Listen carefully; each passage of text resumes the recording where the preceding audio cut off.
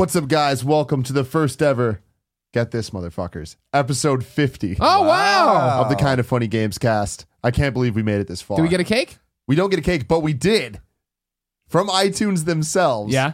We won their best of 2015 podcast thing, which is really fucking cool. In Canada. From what I understand, Canada voted for us. So What we is- got Canada's vote. It's iTunes. So we're there overall. We're there overall. Is this publicized anywhere? Yes, they gave us a whole thing. There was like, we get badges we can put on our Let's artwork do and it. stuff, so it's pretty cool. Let's do it right Well, now. yeah. Kevin, About put the right. badge on there. I don't want Canada's awards. Kevin, bring in. No, I think he's saying it counts. Yeah, but I just don't want Kevin, it. bring up the It's badge their right vote. now. Mm. Put the badge over my face, Kevin. Fuck yeah. Yeah, that's how that feels. Mm-hmm. My God. We're coming up at the end of the year here. Now we're winning awards. Finally, it's all happening. I'm really excited about that. It's been a long, not even a year for us. Yeah, but but here we it's- are at the top of the mountain. So that means we have a couple episodes left in this year. And because of the way we distribute the show, there is going to be some overlap. I think next week's is the one that kind of is going to go into the next year. Oh, I see what you're saying. Yeah, so it counts as Posts both. early on Friday. Early people get in 2015. Late people get it on 2016. If you want to get things early, patreon.com/kindoffunnygames. You can get all the things early. I It's can't good hear old time. any right now very well. Why? Why? You got I don't- water in your ear? No, I just feel like a little congested. Oh, I'm very sick, and I can't hear. Oh, you're anything very I just sick. hear. Good. It's good I that am. you're here with us. Yeah, I had. He to was be. sick at the holiday party too, Yeah, so I it's was. now he's no longer contagious. But that night, super contagious. Yeah, so I'm. When you were sharing drinks with him, Colin, Bad over. idea. Done. I don't think we share drinks. But it'll be okay. It's gonna be okay. Get me the zinc and the vitamin C, Kevin. And Kevin, the bring- echinacea. Bring I me went. a pear and a side of Nutella. I went. Don't bring me those things, Kevin. I went to.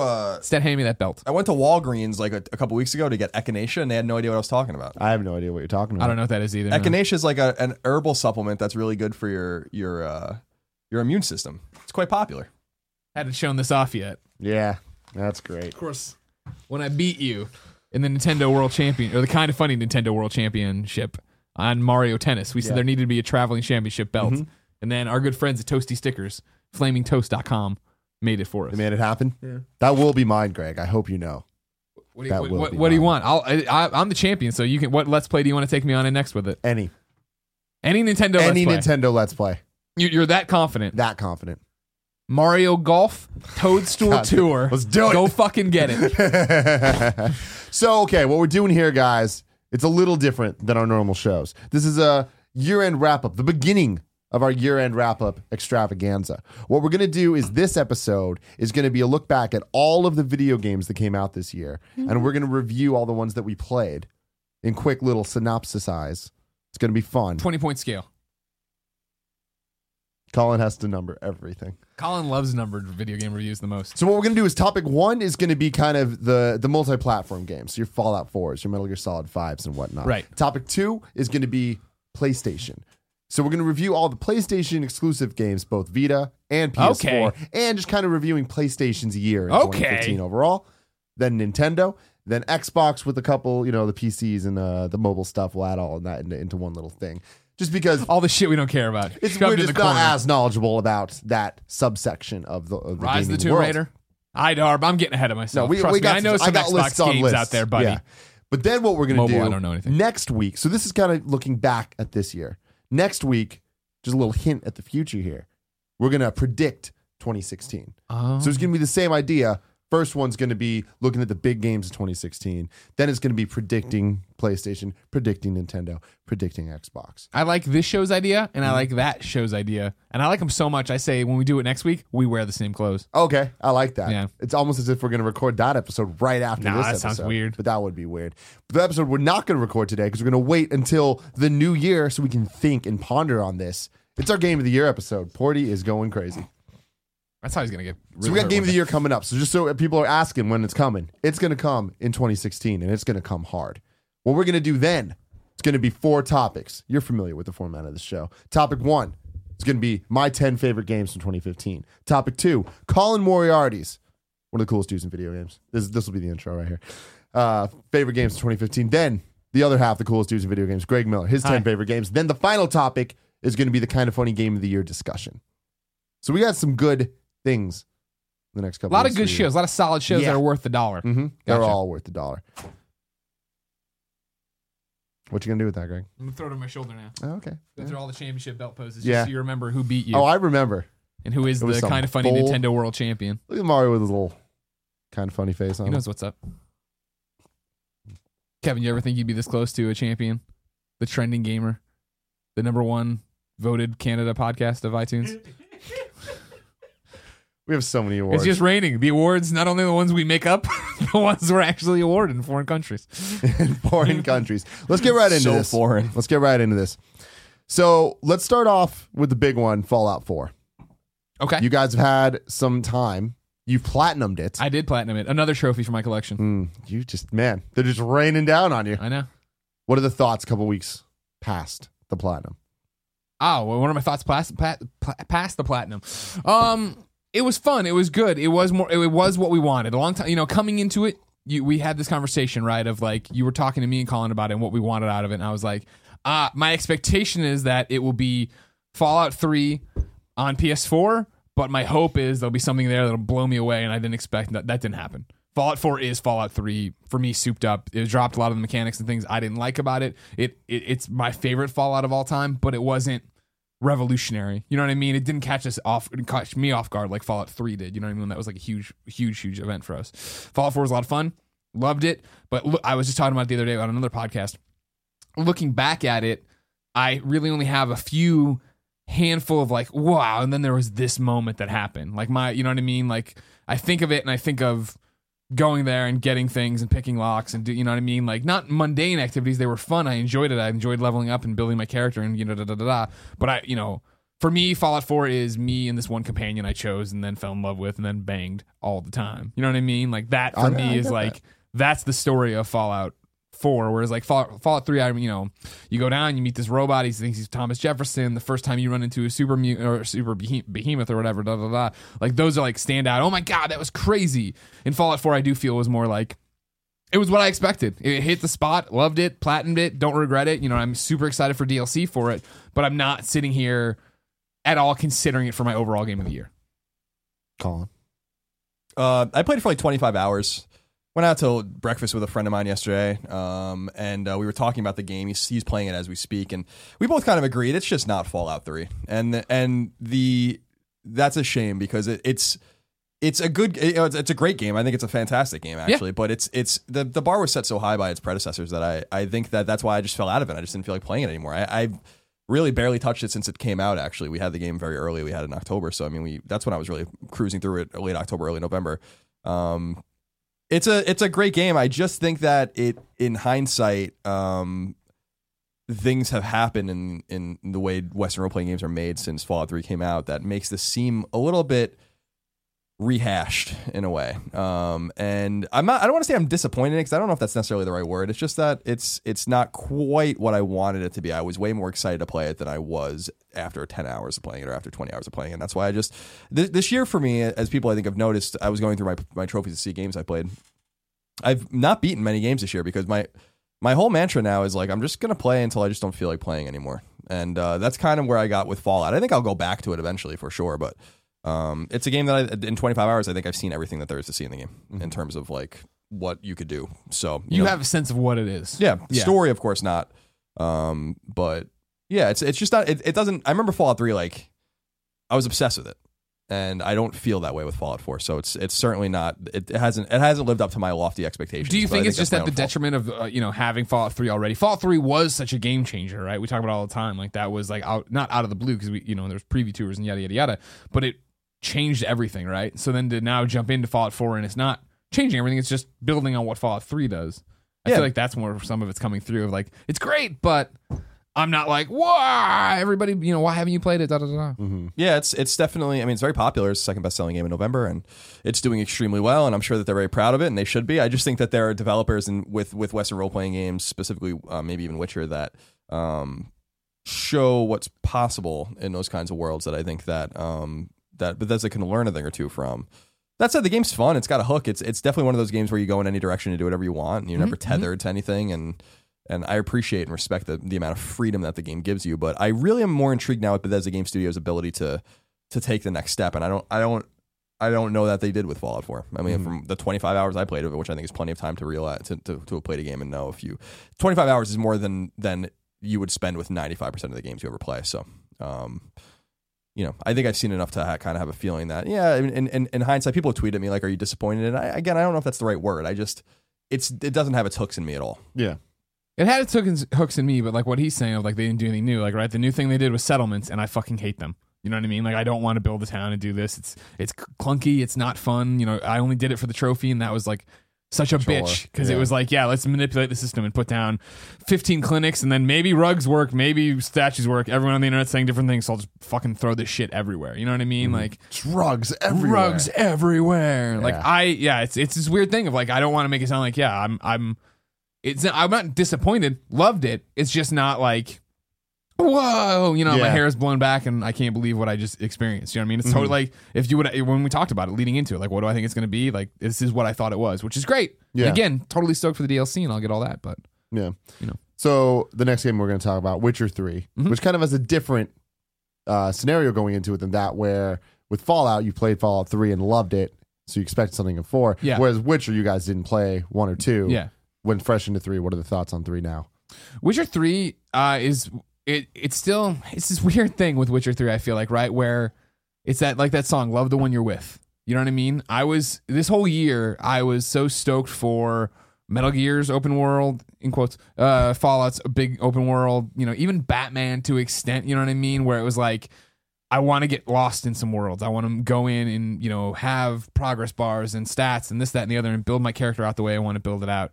And so Witcher 3, the more you heard about it, the more we saw of it, the more we played it, it was like, I'm not a fantasy game guy. You know what I mean? It's really not the world I like to exist in, but I'm ready to drink the sand. I'm so thirsty right now. You know what I mean? So when it got there, I jumped in and put 35 hours in? I'd have to go look at the save file, right? But then when Batman came, it was like, lights out. You know what I mean? Like, and like now I sit there and I'm so often I'm like, maybe I'll get back to that one day, but it's going to have to be that I'm thirsty again, and there it is. Like, Witcher 3 is an amazing game, I feel.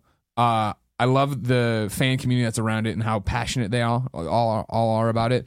But yeah, it was totally one of the things I was visiting. You know what I mean? So it's like I had a good time playing it and I enjoyed myself, and I totally understand why it's winning Game of the Year already, even though Colin Murray already said it wouldn't happen. But yeah, like for me, it was like, cool, this was what I need right now, and now I don't. So now I'm on to something else. Yeah, Witcher was the game I spent the most time with. I think I spent 50, 60, 70 hours with it. I mean, I played the hell out of that game. I didn't beat it because there's no beating it, apparently. It beats you. But I think that the game got really long in the tooth, and I just didn't want to play it anymore. But there's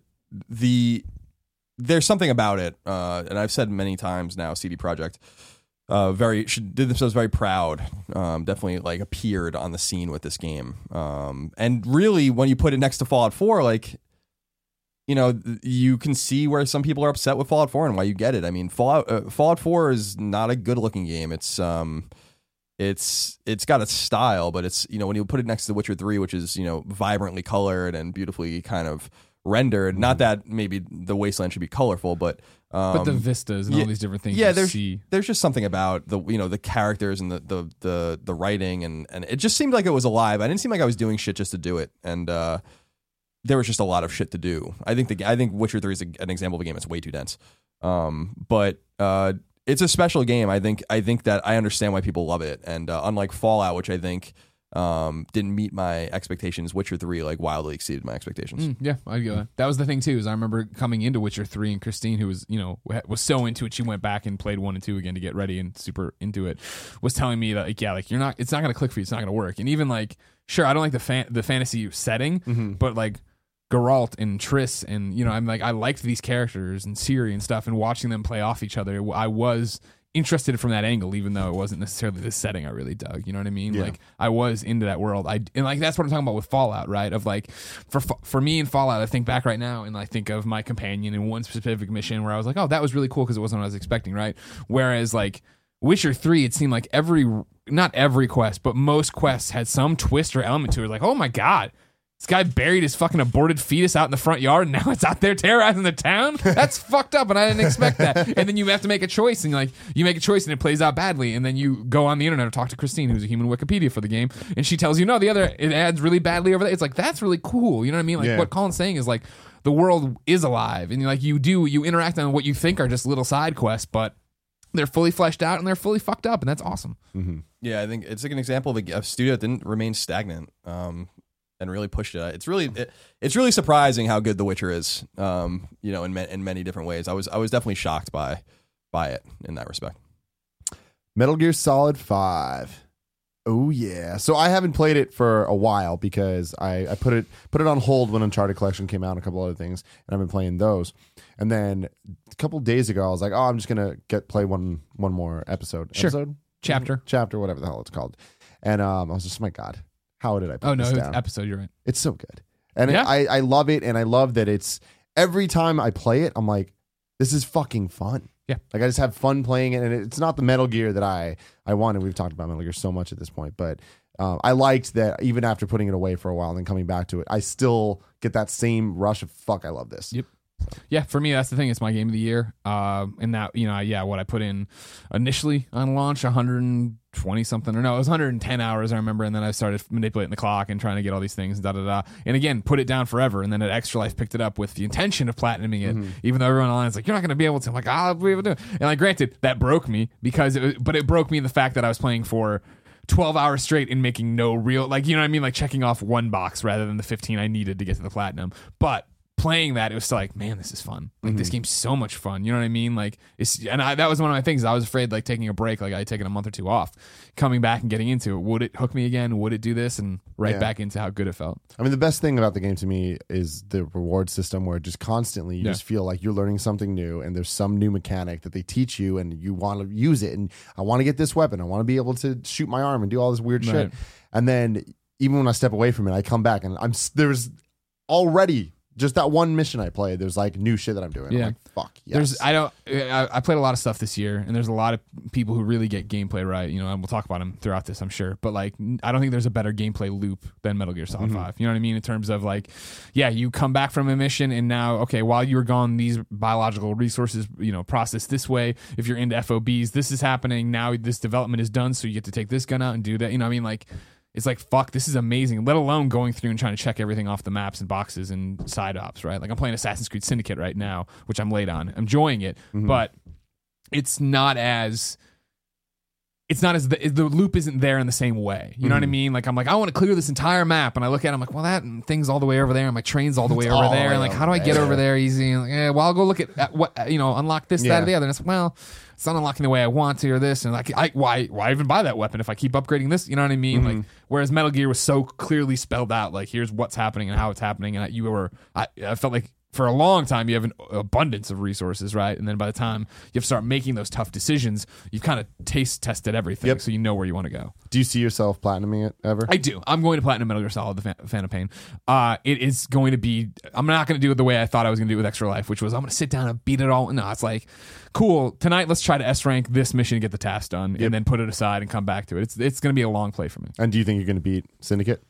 I do think I'll beat Syndicate. Syndicate is one of those two where it's like, that's one I toy around with platinuming, because it's one of those where I like this. There's none of this multiplayer garbage in there, and I like the collectathons. You know what I mean? Like I do like that, and that's what I'm in the mood for right now. So like coming into a holiday break with it seems really good. The only thing that might stop me is that I want to go back and get all the DLC trophies for Batman, which is like doing the challenge rooms again and the Batmobiles with the different things like that. So that'll be what's competing for time, and then it's also like, well, I want to play Life is Strange, and I want to do this and I want to do that, but when I just want to fucking put on a podcast and chill out and go sync points and get treasure chests and check things off the map, just like Rise of the Tomb Raider, Assassin's Creed Syndicate's great at that. And I really like the characters in that. When I beat Syndicate, which will be into the new year, we should come back and have its own topic, because I'm really, really enjoying the game. Works for me. Have you played any more Metal Gear than just the opening mission? No comment on Metal Gear. Okay. Call of Duty Black Ops 3. You did a Let's Play. Did you ever get any further? No, I never touched it. That's always going to be like a holiday game for me. Blockbuster movie. Typically is. Liked what I played so far, but I mean, I don't have any real comment on it other than to say that the game murdered at retail. Best-selling video game, I think, since 2013. I think I read. Damn, that's crazy. That's surprising, right? We were talking about when is the drop off? When is the drop off? Dying Light. Ooh, I still say Dying Light's like the best experience I had this year. And it's one of those games where I never beat it, and I'd like to, but I don't. I saw the loop and I understand it. It's a really it reminds you of The Witcher in that it comes from a team, Techland, that never showed that they could make a game like this, and really appeared on the scene. And frankly, it's another game that makes Fallout not look very good in its open world. I like the setting. It's like a Mediterranean kind of like Turkish kind of thing. Like you don't really see that in a lot of games. The parkour is really great and it makes sense. I remember when I first played the game, I was complaining about how you couldn't map and buttons, and then I realized, like, wow, you can't map the buttons because what I want to do doesn't even make any sense in the grand scheme of things. It's a cleverly made game, and I didn't know that they had it in them. Yeah. And Dying Light benefited from when it was released because I think it would have been buried if it wasn't released then. But the zombie thing is kind of like tired, and I get that, and I'm fucking over it too, and like they're boring and all that kind of stuff, and I want new things for sure. That's true, but. You know, it's a fun game. You're crafting, you're exploring, you're doing side quests. The characters are like zany and weird. The story is like a cool idea. There's like a real feeling of like imminent danger in the game too. When you're out at night, Jesus, the game's like really the day night cycle is scary. Like you can get caught out in like way far away from where you need to be, and like you can't do anything about it. Just like run. Yeah, like you just start running because the game gets impossibly hard at night. Dying Light's great. Yeah, so I think Dying Light's a fantastic game, and it was definitely like the game that I loved the most this year. For me, it was a Fallout, like what his was with Fallout, where I put, I don't know, 15, 20 hours into it, we'll say, or whatever. And it's sort of like, I get this, and I can't believe that they did it either, like, especially being a Dead Island fan, right? And watching that series progress and whatever, that this is so good. Mirror's Edge, I thought the parkour really put me off. It just wasn't fluid, whereas this is totally not that. You feel empowered, you're running around having a great time. And it was that thing, though, of a while, and it's like, well, I can play this another 20 hours and keep going, but I understand what it is and I like what it is and I'm good. Star Wars Battlefront. I have to say, one of the most fun games I've played. Sure. I just keep wanting to play just little chunks of Have it. you played it more since like when we were all into it? Why haven't you not called me? Why don't you text me to play? I don't know. Why don't you like me? I don't understand. I don't like people, dude. I don't like the whole having to deal with people thing. Kevin and I were playing a whole week together. We did a whole week of the game. It was great. You could have been there. You invited me one time, then I couldn't figure out how to do shit with it, so I was like, I'm done. I'm just gonna keep playing by myself. What do you got to say, Kev? Is Tim playing online? Are you are you doing the single player mission? You haven't played online? Okay. Yeah. Battlefront took me totally by surprise. I'm not like let's go down the list of why I shouldn't care about this game. Not a huge Star Wars fan. I like it enough. But a great example of this is we're recording this the week Star Wars comes out. And yesterday, Christine and I were talking about what we needed to buy for dinner this week.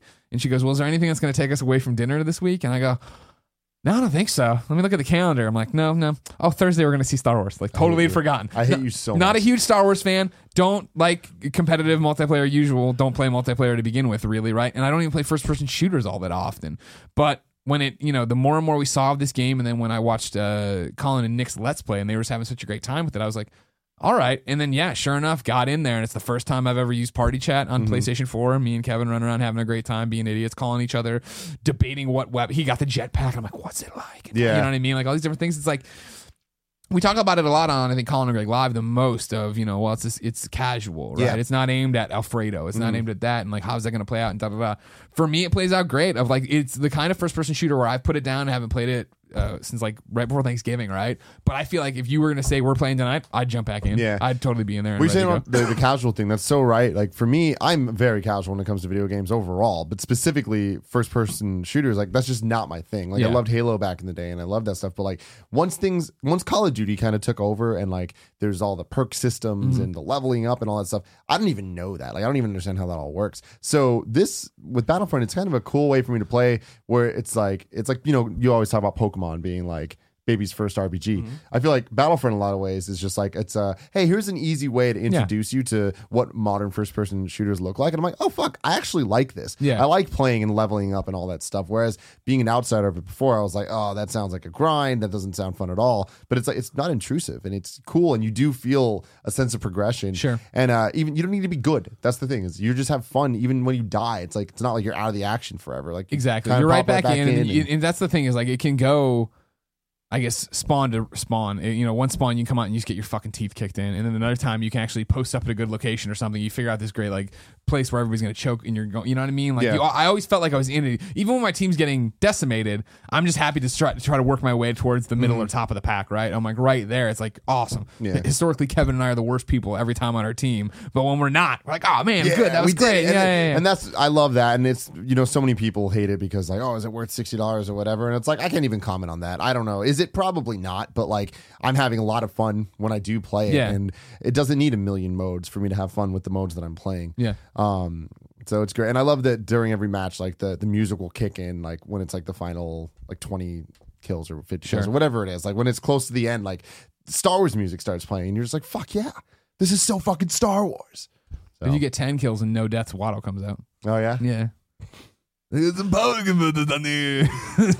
Greg, this is probably just for you. Destiny: The Taken King. Oh yeah, I had fun. You know what I mean? Destiny originally comes out last year. I play it at launch for a good number of hours, get up to 22 or whatever, which is at the time, getting close to the ceiling or whatever. And then took the weekend off. Everybody got amazing, started raiding, and I came back and I couldn't. I was like, well, whatever. Fell off. Everybody continues to be crazy about it. And then Taken King came out and it was like, it's a story and it's this and it's that, and I'm like, all right, cool, and like jump back in. And I only played it again for like a week. You know what I mean? Still haven't raided. I'm just running around doing all that stuff, and I was like, totally, this is fun. It's more game than it was before, and it is that thing of in a different reality where I have a normal job. I'm playing Destiny nightly, and I'm going on raids, and I'm having a great time. You know what I mean? Like I enjoy that kind of gameplay. I enjoy, that was my big thing with shit. What was it?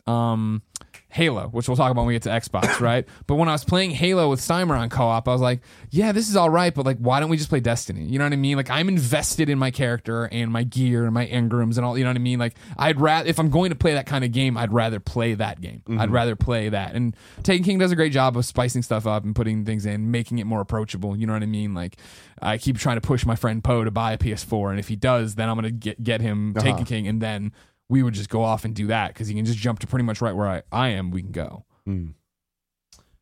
Just Cause 3. Just Cause 3. Have either you played any more than just the Let's Plays? I played it like very briefly. I installed it and then I deleted it. Basically. Yeah, I did a bunch of space. Yeah, I did a bunch of. I mean, a handful of the early missions. Yeah, me too. I played maybe an hour and a half. Of I like it more than I like Just Cause 2. Just Cause 2 came out, I remember, and Clements was like, "This game's awesome." And I was like, "Yeah." And I took it home, and I was just like, I don't like the movement system, and all this is blowing stuff up, and I'm like, whatever. There's no personality to this, but I get why people dig it. Don't get me wrong, not my kind of thing.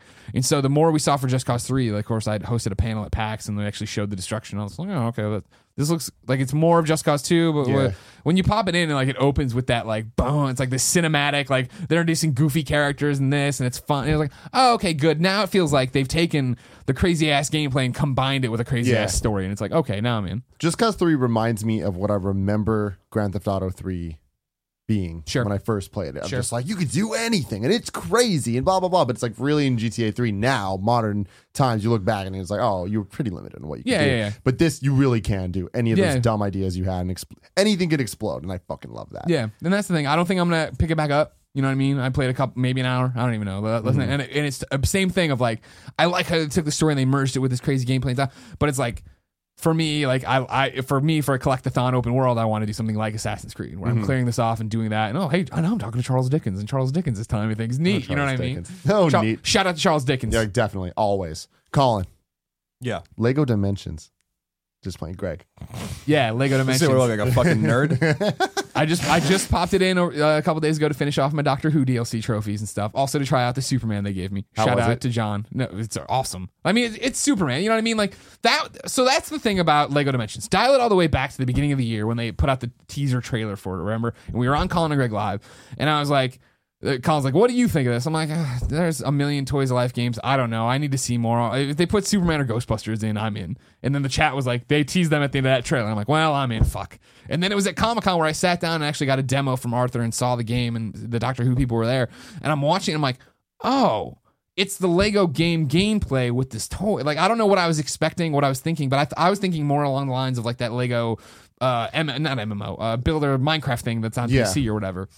Which isn't like the Lego game you know what I mean? Whereas this was the Lego game I knew, but it was all the different Lego games shoved together. You know what I mean? And I keep going back to like, at the Comic-Con thing I'm watching, they're putting different characters on, and like their HUDs are changing, and they look like the ones pulled from Lego Batman or Lego Jurassic World or whatever. I'm like, that's rad, that's really cool. And then when they came through and did the thing here and showed Back to the Future. And I'm just nerding out over and over again because it's like you're driving around Hill Valley and it's like they're playing Power of Love on repeat. And then, you in the open world that isn't even connected to, or the hub world that isn't even connected to the story, you can go between, 85, the future, and the past. And I'm like, this is, and I eventually, the developer turns to me and he's like, yes, it's as if we care. And it's like, right, you guys do. You know what I mean? And so that was when it was like fever pitch hype for me of just like, if they treat every franchise this way, then like that's fucking incredible. And then I got the game and played it, and they did. You know what I mean? And for me, it was even this weird thing of like, I don't like Scooby-Doo particularly. I don't hate him or anything. You know what I mean? I don't have anything against. I'm a big Scrappy-Doo fan. Yeah. But like Scooby-Doo's not my cup of tea. But like even his level was fun. And like it was weird to see it work in reverse too, which, we always talk about when we talk about games bringing people to different things, where I've never watched a Doctor Who before, but Doctor Who's involved in the story of Lego Dimensions, even if you just have the base pack with the 3 guys or whatever, right? And so when we went to his world and fooled around with him, I finished off and I was like, tweeted about like what Doctor Who episode should I watch, and got recommendations and watched Doctor Who on Netflix. You know what I mean? And like then I was motivated to buy the level pack, and it's this weird thing of like it's this great mix of the gameplay I love of Lego games, which you have the humor of Lego games, and then a reason now to play with Legos, if that makes sense. Because like I bought, I have the Lego Ghostbuster car over there, the Ecto 1. You know what I mean? I've never put it together because where the fuck am I going to put it in our apartment? You know what I mean? But one day I will when I have my own place, and I'm going to buy the firehouse and never unpack it and have it ready to go. But this is the perfect thing of like playing that game and. Okay, you start, and in the first 10 minutes of it, it's like, okay, stop playing our game. The directions are on screen. Let's build your portal. And you sit there and you build, and you get putting the blocks onto a base, and it's like, I haven't done this in years, and this is so much fun. You know what I mean? It's so goofy and fun. And then going through, and every car has its like 3 different variants. And it's like when I'm changing, I want the time machine to be a hover car. The directions pop back on screen of how to rebuild it. You don't have to, but I do it every fucking time because it's just fun to play with Legos. You know what I mean? Like it's this awesome mix that I'm like, it's for me. I've played Infinity. I like not. Extensively. I've played enough Infinity here and there. And then I've played Skylanders in the same respect. And this is, for me, more active, but it really just comes down to having the franchises I love. You know what I mean? A big fan of Lego Dimensions. Good. Is Harry Potter ever going to be a thing? Yeah, 1,000%. Okay. Not confirmed.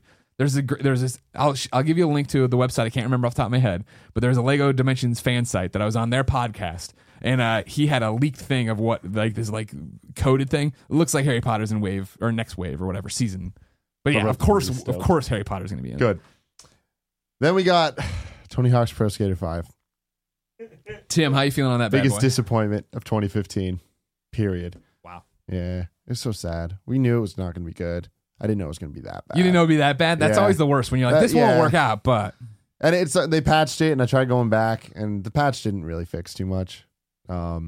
It definitely improved the game, but it just brought that up from like horrible to like a little bit less horrible. It added Ninja Turtles, so that is a plus. I'm a big fan of Ninja Turtles. Glad there's a silver lining to it. Yeah, I don't know. It's just like it's upsetting because like it did I try to be optimistic about stuff, and even that game, there was stuff I liked about it. It was fun playing a Tony Hawk again, and like having the music play. It felt like a Tony Hawk game, like just in tone and look and all that stuff. It's just wasn't good. And I wish it was better because that I think ruined the Tony Hawk's franchise from ever having a chance of being good again. I think that this would have been its one shot at redemption after the fucking Peripheral games. Right. Full of technology, Tony Hawk Ride. Real quick, sorry, brickinquirer.com. Brick Inquirer. I know it's one of those things, the kids who run that site were listening like, no, say the name. Yeah. Say that.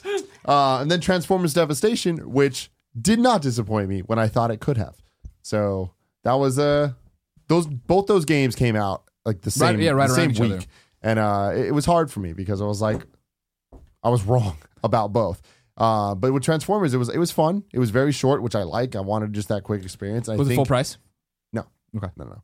And it was really cool. And I never thought we'd play a Transformers game that nailed the Transformers cartoon that much. Like it was really. You kept describing it like it was like how you would play with it on the carpet. It was like ramming, just ramming toys together. And so it's how you remember the Transformers cartoon, even though even the battles in that show were not that good. Yeah. But it's like they nailed the aesthetic. They had all the voices, and they nailed the stupid plot of the game where it's like Megatron's taking over the world, and it's just like it was just throughout the whole thing, it was good. There was like a lot of nice little hints and teases at potentially a sequel, which is going in a direction that I totally would like.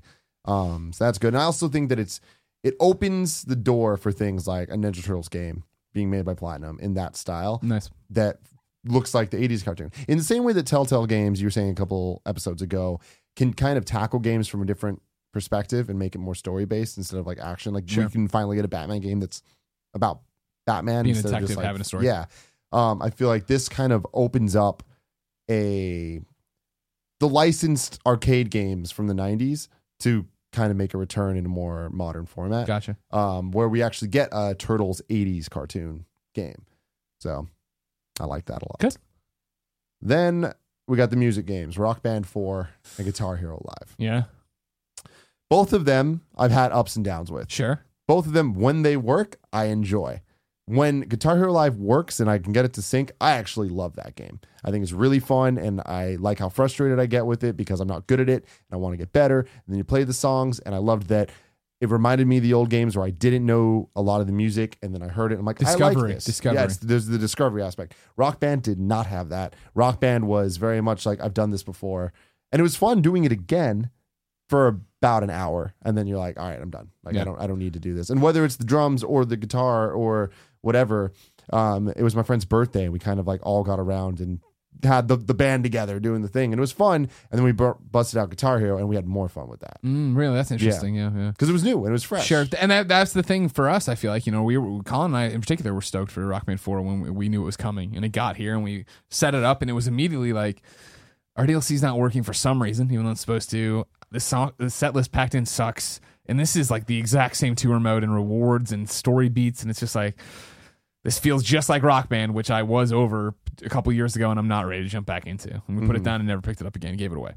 Yeah. And then Guitar Hero came, and I unboxed it one night when I was in between games I like to play, and I jumped in, and I played it, and I was like, oh, this is fun. Like the Guitar Hero TV I thought was poorly explained, leading into it and stuff. So when you sat down and did GHTV, I was like, oh, this is cool. And then like the set list I remember reading on Colin and Greg Live and Colin saying, well, that's like marginally better than Rock Band. But then when you got into GHTV, you can go and like play songs that aren't on the set list, the set list, quote unquote, but are there for you to jump in and spend your credits on that you are earning in the game. I never had to give any real money, even though I'm sure if you play for years or something, you'd have to. But I was like, oh, this is cool and this is fun. But it was another thing and it was that I liked the challenge that all of a sudden it was something completely different. I had to focus on getting, these 6 buttons down or whatever. But same thing of like, put it down, and I was like, okay. And I've never picked it back up. Yeah.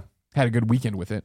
Yeah. I mean, I think it's one of those things where I will randomly pick up every once in a while when I'm just like at home and I look over at the guitar and I'm like, It's time to It's rock out. But I did enjoy Guitar Hero. I think overall, Rock Band, I'm like, I Yeah. don't know if I'll ever even play that again, Yeah. but I will play Guitar Hero again, and that's I the enjoyed nicest Guitar thing I Hero can way say more than about Rock Band, Batman Arkham Knight. Batman Arkham Knight.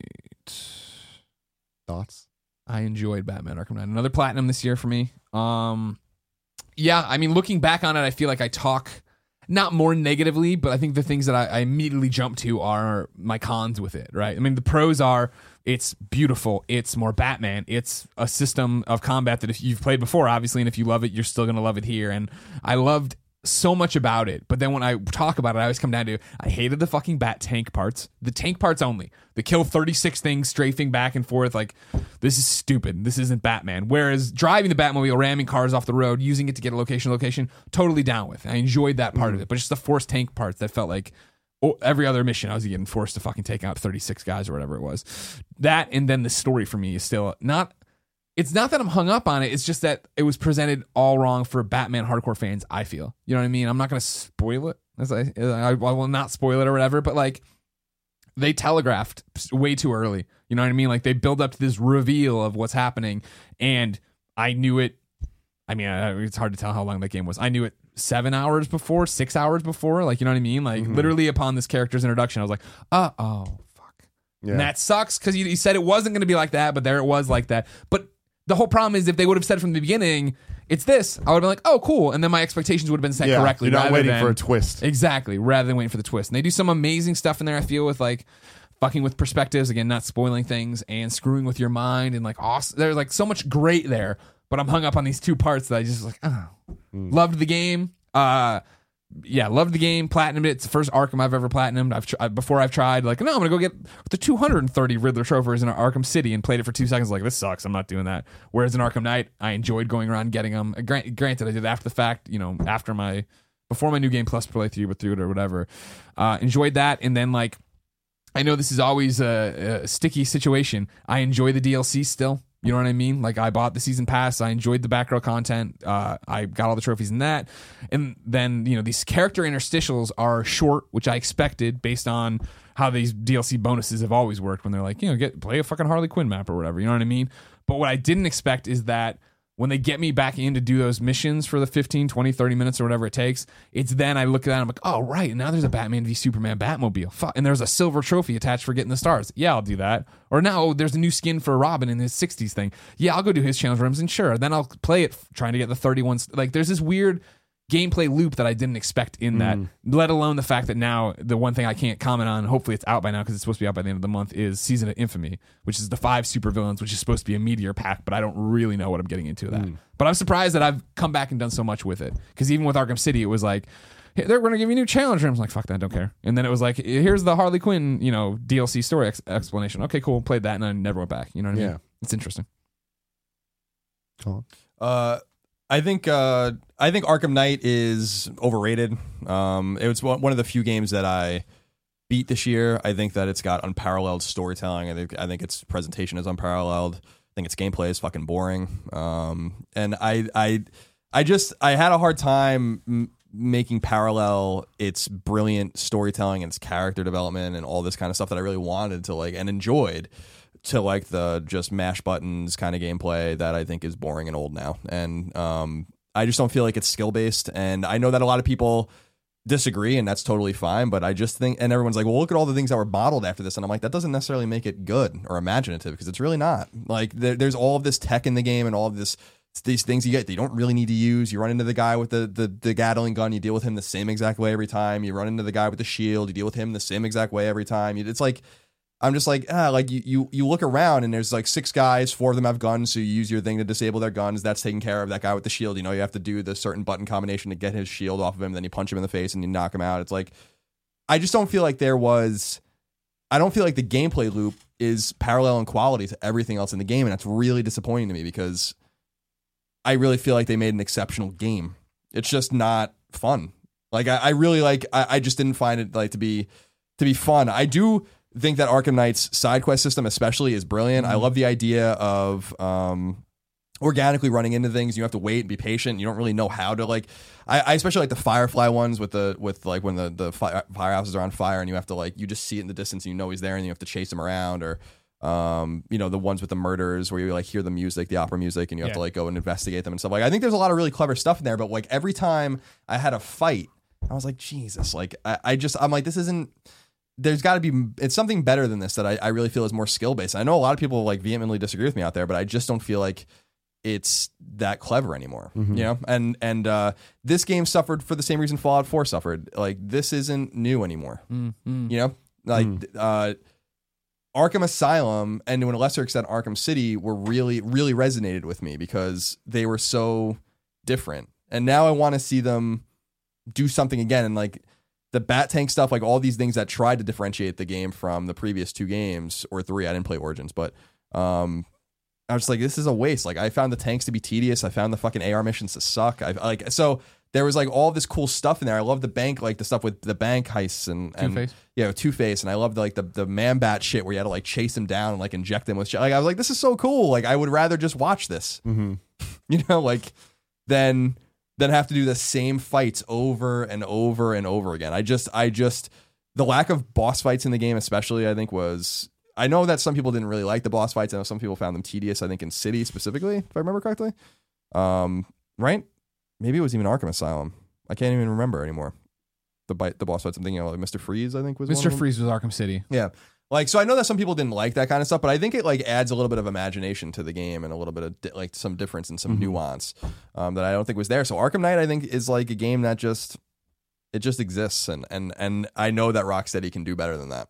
That's my opinion. I know it's not a popular opinion, so calm down out there, but that's how I feel about it. So moving on to your game of the forever, Mad Max. Mad Max. You want to talk about a game that does have great gameplay? Like, and this is the brilliance of Mad Max and why I want more people to enjoy it. I know people out there have played it. Is that it's really dynamic because it has that like button mashy blah blah blah Batman stuff that is like really not very fun. But I think the car combat's actually like what's really cool about it. The idea of like chasing down caravans and using all of these weapons at your disposal, like the spikes on your wheels and like your grappling hooks and all sorts of shit. It like really does capture the essence of like Mad Max car combat.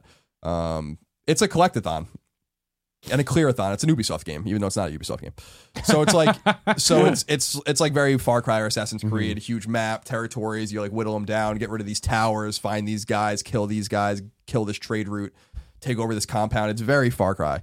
But I think that it's just, there's something really cool about that world. And I will say again, with the exception of maybe Journey, I don't think a desert has ever looked better in a video game ever than it looked in Mad Max. I just feel like that world and its desolation, its destruction, its hopelessness, I think it was captured beautifully in that game. I think Avalanche deserves a lot of credit. I think Avalanche is getting a lot of shit maybe for just cause from some people. People are forgetting that Avalanche also made Mad Max, and I think it's a pretty special game. We play it up, or I play it up as being like this fantastic over the top game. I think it's just a really rock solid game.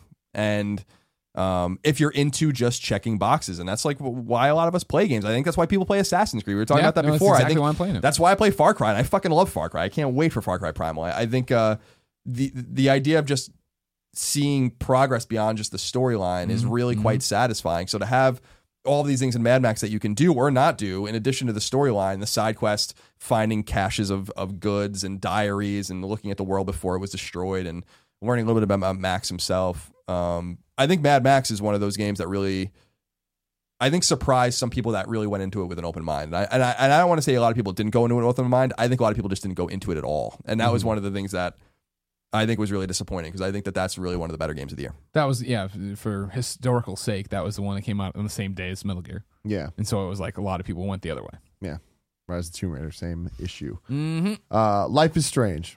Did any of you play it? I played episode 1, enjoyed it, thought it was interesting, and was looking forward to the rest. But they all kept coming, and I was like, got to the Colin point of view where I was like, I'm just gonna wait. Yeah. And so now I heard amazing things. Christine loved it. Alexa loves it. Like, I'm stoked this break. By the time you see this, maybe I've already done it. Like to go through and play all of them. Yeah, you know I wanted to. It looks awesome. Yeah, it looks right up my It's definitely an awesome story from that one episode, like where they set it up. You're like, oh shit.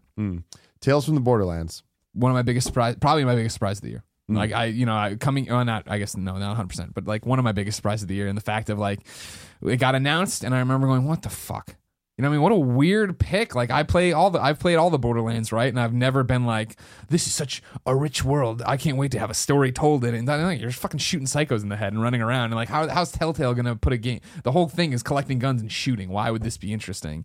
And then I downloaded it, ignored it for 2 or 3 weeks, and then it was like I was having we had like a rough day at work, and I was really fucking shot, and I sat down, nothing I actually wanted to play, like it wasn't hitting the spot, and I saw that, I was like, I'll give this a shot, and 2 hours later, like I laughed out loud a bunch during that. I loved the characters, the performance, the story's interesting, and every time an episode came, that happened. And there's just so many fucking like, there's moments in that as far as dialogue and storytelling that I'll like never forget, like Loaderbot, like, to be honest, it's a mixed bag. I mean, like, that's like the funniest shit ever. And then Gortys and all this different stuff. It was like, man, like, talk about out of left field. You know what I mean? Like, I had zero interest in that game for real. And then it was like, okay, well, I'll try it. And here we are. Yeah. Evolve happened this year. Mortal Kombat X.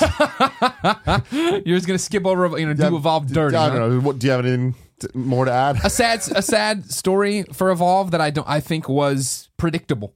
You know what I mean? We played it at events. I had great time. Every time I sat down, it was the monster, and I was playing with my friends in one room. I was like, this is awesome. And I'm like, I'll never do this when it comes out. Like, no. You know what I mean? Like, because there's way too much, like, it's the antithesis in terms of like casual to hardcore that Star Wars is, right? You guys could call me at any point and be like, I'm gonna play Star Wars. I'm like, oh, maybe I will, maybe I won't, depending on my day.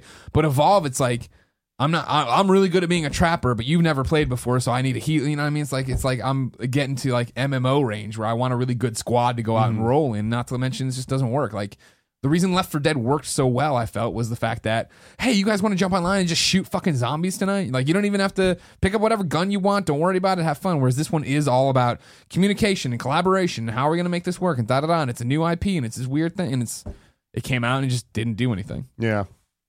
Mortal Kombat X. Did you guys play at all? No. We did a Let's Play or two on it, and I played a couple times just outside of that. But Mortal Kombat's never really been my thing. Yeah. But people like it. Good. Big fans like it. Hunter Pence, big fan of Mortal Kombat Good. X. I'm glad people like it. Mega Man Legacy Collection. Got to give a shout out to that. Yeah, I mean, in terms of games released, in terms of gameplay, no game came out this year that has better gameplay than the games on that collection. But we've not even close. Mm-hmm. But we've seen these games many times, so there's nothing really new to say about them. I mean, it was a great collection. It's cheap. The challenges are good. It's funny watching people just get eviscerated by that game. They just don't know, Kevin. You know what I mean? They don't understand. They don't know. They don't know what it is for a game to really challenge you, like really challenge you. You have to be patient and play the game the way it's meant to be played. I think the challenges were a nice little addition. They're fucking hard. Some of them are extremely hard. It's cool that you can watch the replays of the people that are on the leaderboard, so you can try to replicate what they're doing and kind of get new strategies and new skills, whatever. And I'll give myself a shout out because my Moriarty's test will be in the 3DS version of the game. Yay. Expanding the vast library. Exactly. Oh, it's needed. Final game, Rainbow Six Siege. I've been hearing really bad things about it. I don't know. It's super anecdotal because I've only talked to a few people about it, but everyone I've talked to or like heard anecdotal stuff and don't like it. Like I don't know. It surprised me because we played it when we were at GameSpot. Yeah. And I don't play multiplayer yes. games. I definitely don't play team based games. But I thought it was fun. Yeah. Like I don't see what could have been wrong with it. Other than maybe like technical problems that we were having, like matchmaking and stuff like that, which I assume is cleaned up. So I don't know what you guys have heard about it, but I haven't heard the most positive of things about it. My whole thing is that I've heard nothing about it. It feels like you could tell me that the beta was released. I'm like, oh, that makes sense. I've seen Alfredo tweet about it. Mm-hmm. But that's it. I've seen Alfredo tweet about it. Like there doesn't seem to be this giant presence to it of like Rainbow Six is out because people love Rainbow Six. Yeah. You know what I mean? We remember those days of playing Rainbow Six. Rainbow Six 3 was as I've said many times, I fucking love that game. Love it. Yeah. It was my most played original Xbox game, and the game that introduced me to Xbox Live. This is 2003, I guess. 2003, 2004. Fantastic game. Mm-hmm. Fantastic, impeccable game. But it's just not so much for me anymore. Yeah, but even with Siege, though, I remember when we were at IGN, like that was the talk of E3 when it was first announced. And, because you get excited for it and it becomes this thing. I think it won Game of the Show at E3. Did it? That year. I think so. I think it did. I don't know why I said it like that. Like, I can't believe it. Then I'm like, yeah, no, because I remember it. I just remember The Witcher kept winning. The game never came the fuck out. All right. Moving on. I'm moving on. To PlayStation. Yeah. You guys might have a thing or two to say about this. So Sure. We're kind of reviewing the year of PlayStation. Exclusives. Gotcha. Yes. Let's start with the Vita. All right? Okay. The only two games I have on the list that I could find were Danganronpa, Another Episode, Ultra Despair Girls, and Persona 4 Dancing All Night. Ah, yes. Did I miss anything? I mean, I have some games on my list, but nothing major here. No, nothing major.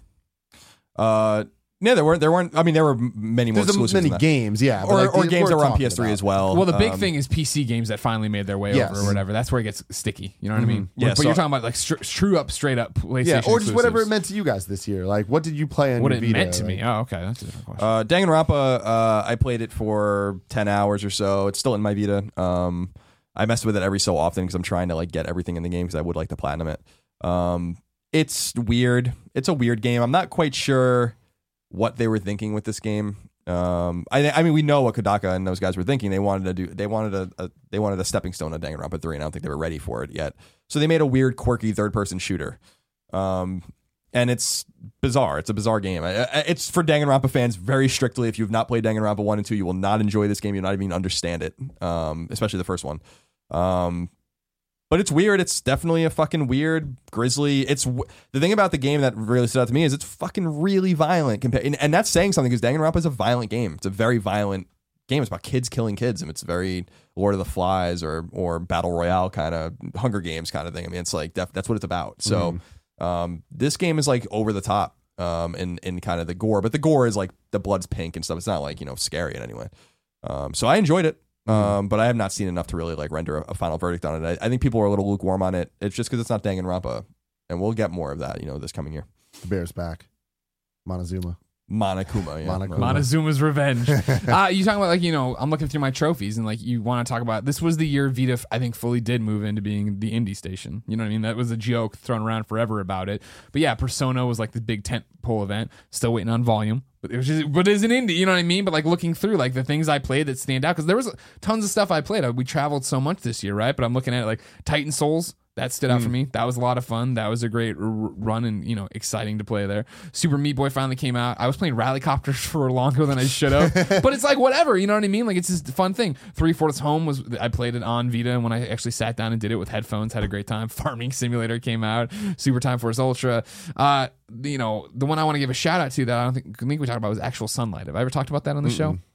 Actual Sunlight is one of those where I'm not sure 100% it's story, and I should probably look it up because I talk about it every so often when we talk about Vita. But before this trip to Chicago, I went on the store on my Vita and I was looking for something. Oh, you did talk about I this, missed or whatever. And it's this game where you play as a suicidal person or whatever, and like from their perspective, and it's like basically all text over like a very 16-bit looking out or whatever layout of the game or whatever. And that was something that touched me. You know what I mean? Because it was just something interesting. It's that. What can you do with games and what kind of stories can you tell and how can you speak to your audience in a very direct way? And that's what happened. And so like that was awesome. And like, I think Vita, it's this JRPG machine that has all these different things. I'm playing Chrono Trigger on it right now. There's all these different things of like, this is the year where I used my Vita very, very differently. You know what I mean? Leading up to this, I feel like I would download a PS1 Classic to have it or whatever, do this or blah, blah, blah, get the indies there. But I was like, Freedom Wars, this is what I want to play, or I was this next big Vita game that was supposed to be like the savior of Vita, whereas this year it was for me, it was Persona Dancing All Night, which I got and was cool to have, but I maybe I'll platinum it, but it's like kind of repetitive for me right now, and I don't know if I'll get back to it. Whereas like there's all these other little things I keep popping into and doing, and I'm more stoked. I mean, like what I'm super super stoked about, and I'm keep putting it off, is finally playing Bastion on Vita because that's where I'm gonna platinum Bastion because I love Bastion, loved it when I reviewed it back on 360, when it was an Xbox Live game. Now that it's finally here, it's been on PS4 forever, and I jumped on and played it that first night. And I was like, this is it, and it's Bastion, it's great. I want it on Vita because with headphones on a plane and like there's so much content to that game and jumping around and making the missions tougher on yourself to get this to do that. Like I'm super super excited to get lost in that. But similar to like how Colin's always talking about Persona 4 Gold and like letting that sit there and always be there for him on his Vita, right? That's what I'm going to do with Bastion. Like I don't want to rush it. I could go tonight while Christine watches YouTube videos. I could sit next to her and play Bastion, but I'm not going to. If that makes sense. Yeah. I have a few games written down here. I want to definitely give a shout out to 3/4 Home. I think that's actually one of the best games I played this year, and that game was extraordinarily emotional and really resonated with me on a storytelling level. It's really about a girl that loses touch with her family, and it's really fucking sad. It was just a really sad game. I just sat in my bed one night and played it. Very similar to Journey in that respect, where I'm not going to play it again, and I thought it was really awesome. It's definitely one of my favorite games of the year, and it's on Vita, and it's perfect on Vita. I played a game called Heroes of Loot on Vita a lot. It's actually a mobile game, and I played it on Vita, and it's just a very simple dungeon crawler, and I actually had a lot of fun with it. It's just like you die, and you start in the beginning, you die, you start in the beginning. It just had a weird kind of loop. You already brought up Titan Souls, which I thought was really fun. The final game that on Vita that I played a lot this year that a lot of people didn't touch is Zeo Drifter from Renegade Kid, which is a Metroidvania game, but it's like a really small Metroidvania game. You can beat it in like 2 hours. It's just like you're on different planets and you like jump from planet to planet, find things you need, and go back to the planets. And very simple aesthetic and very simple gameplay, but really, really fun game. One of the more enjoyable games I actually played this year, I think. So I like that a lot. Zeo Drifters on PS4, I think, as well. You can play it on 3DS. I think it's on Wii U. It's on PC. So you can play it in a lot of different places. But I played it on Vita, and I thought it was a lot of fun. So yeah. Oh, and Shovel Knight, of course, came to Vita this year. Yeah, that was my Vita game of the year. Yeah, faux show. My God, I'm happy I waited to play Shovel Knight because when it first came out on just the Wii U, it just for some reason it felt wrong to me. I didn't want that. I wanted to play that game portably. And you can't really do that with the Wii U. You kind of can. You played it on 3DS when it came out too. No, I know, but the 3DS, I don't like the buttons are too small. Had the same problem with the Vita. Like it was the whole thing. But then I was like, I want the screen. I have the OLED. Like I'm very particular when it comes to this shit. So I was very happy I played it on Vita, and it made my Vita worth buying. Like I loved the shit out of that game. So Colin was right. Naturally. PS4, moving the fuck on to the big leagues. Bloodborne was hot. I mean, I played Bloodborne for 20 plus hours. I didn't beat it. I didn't get very far in it.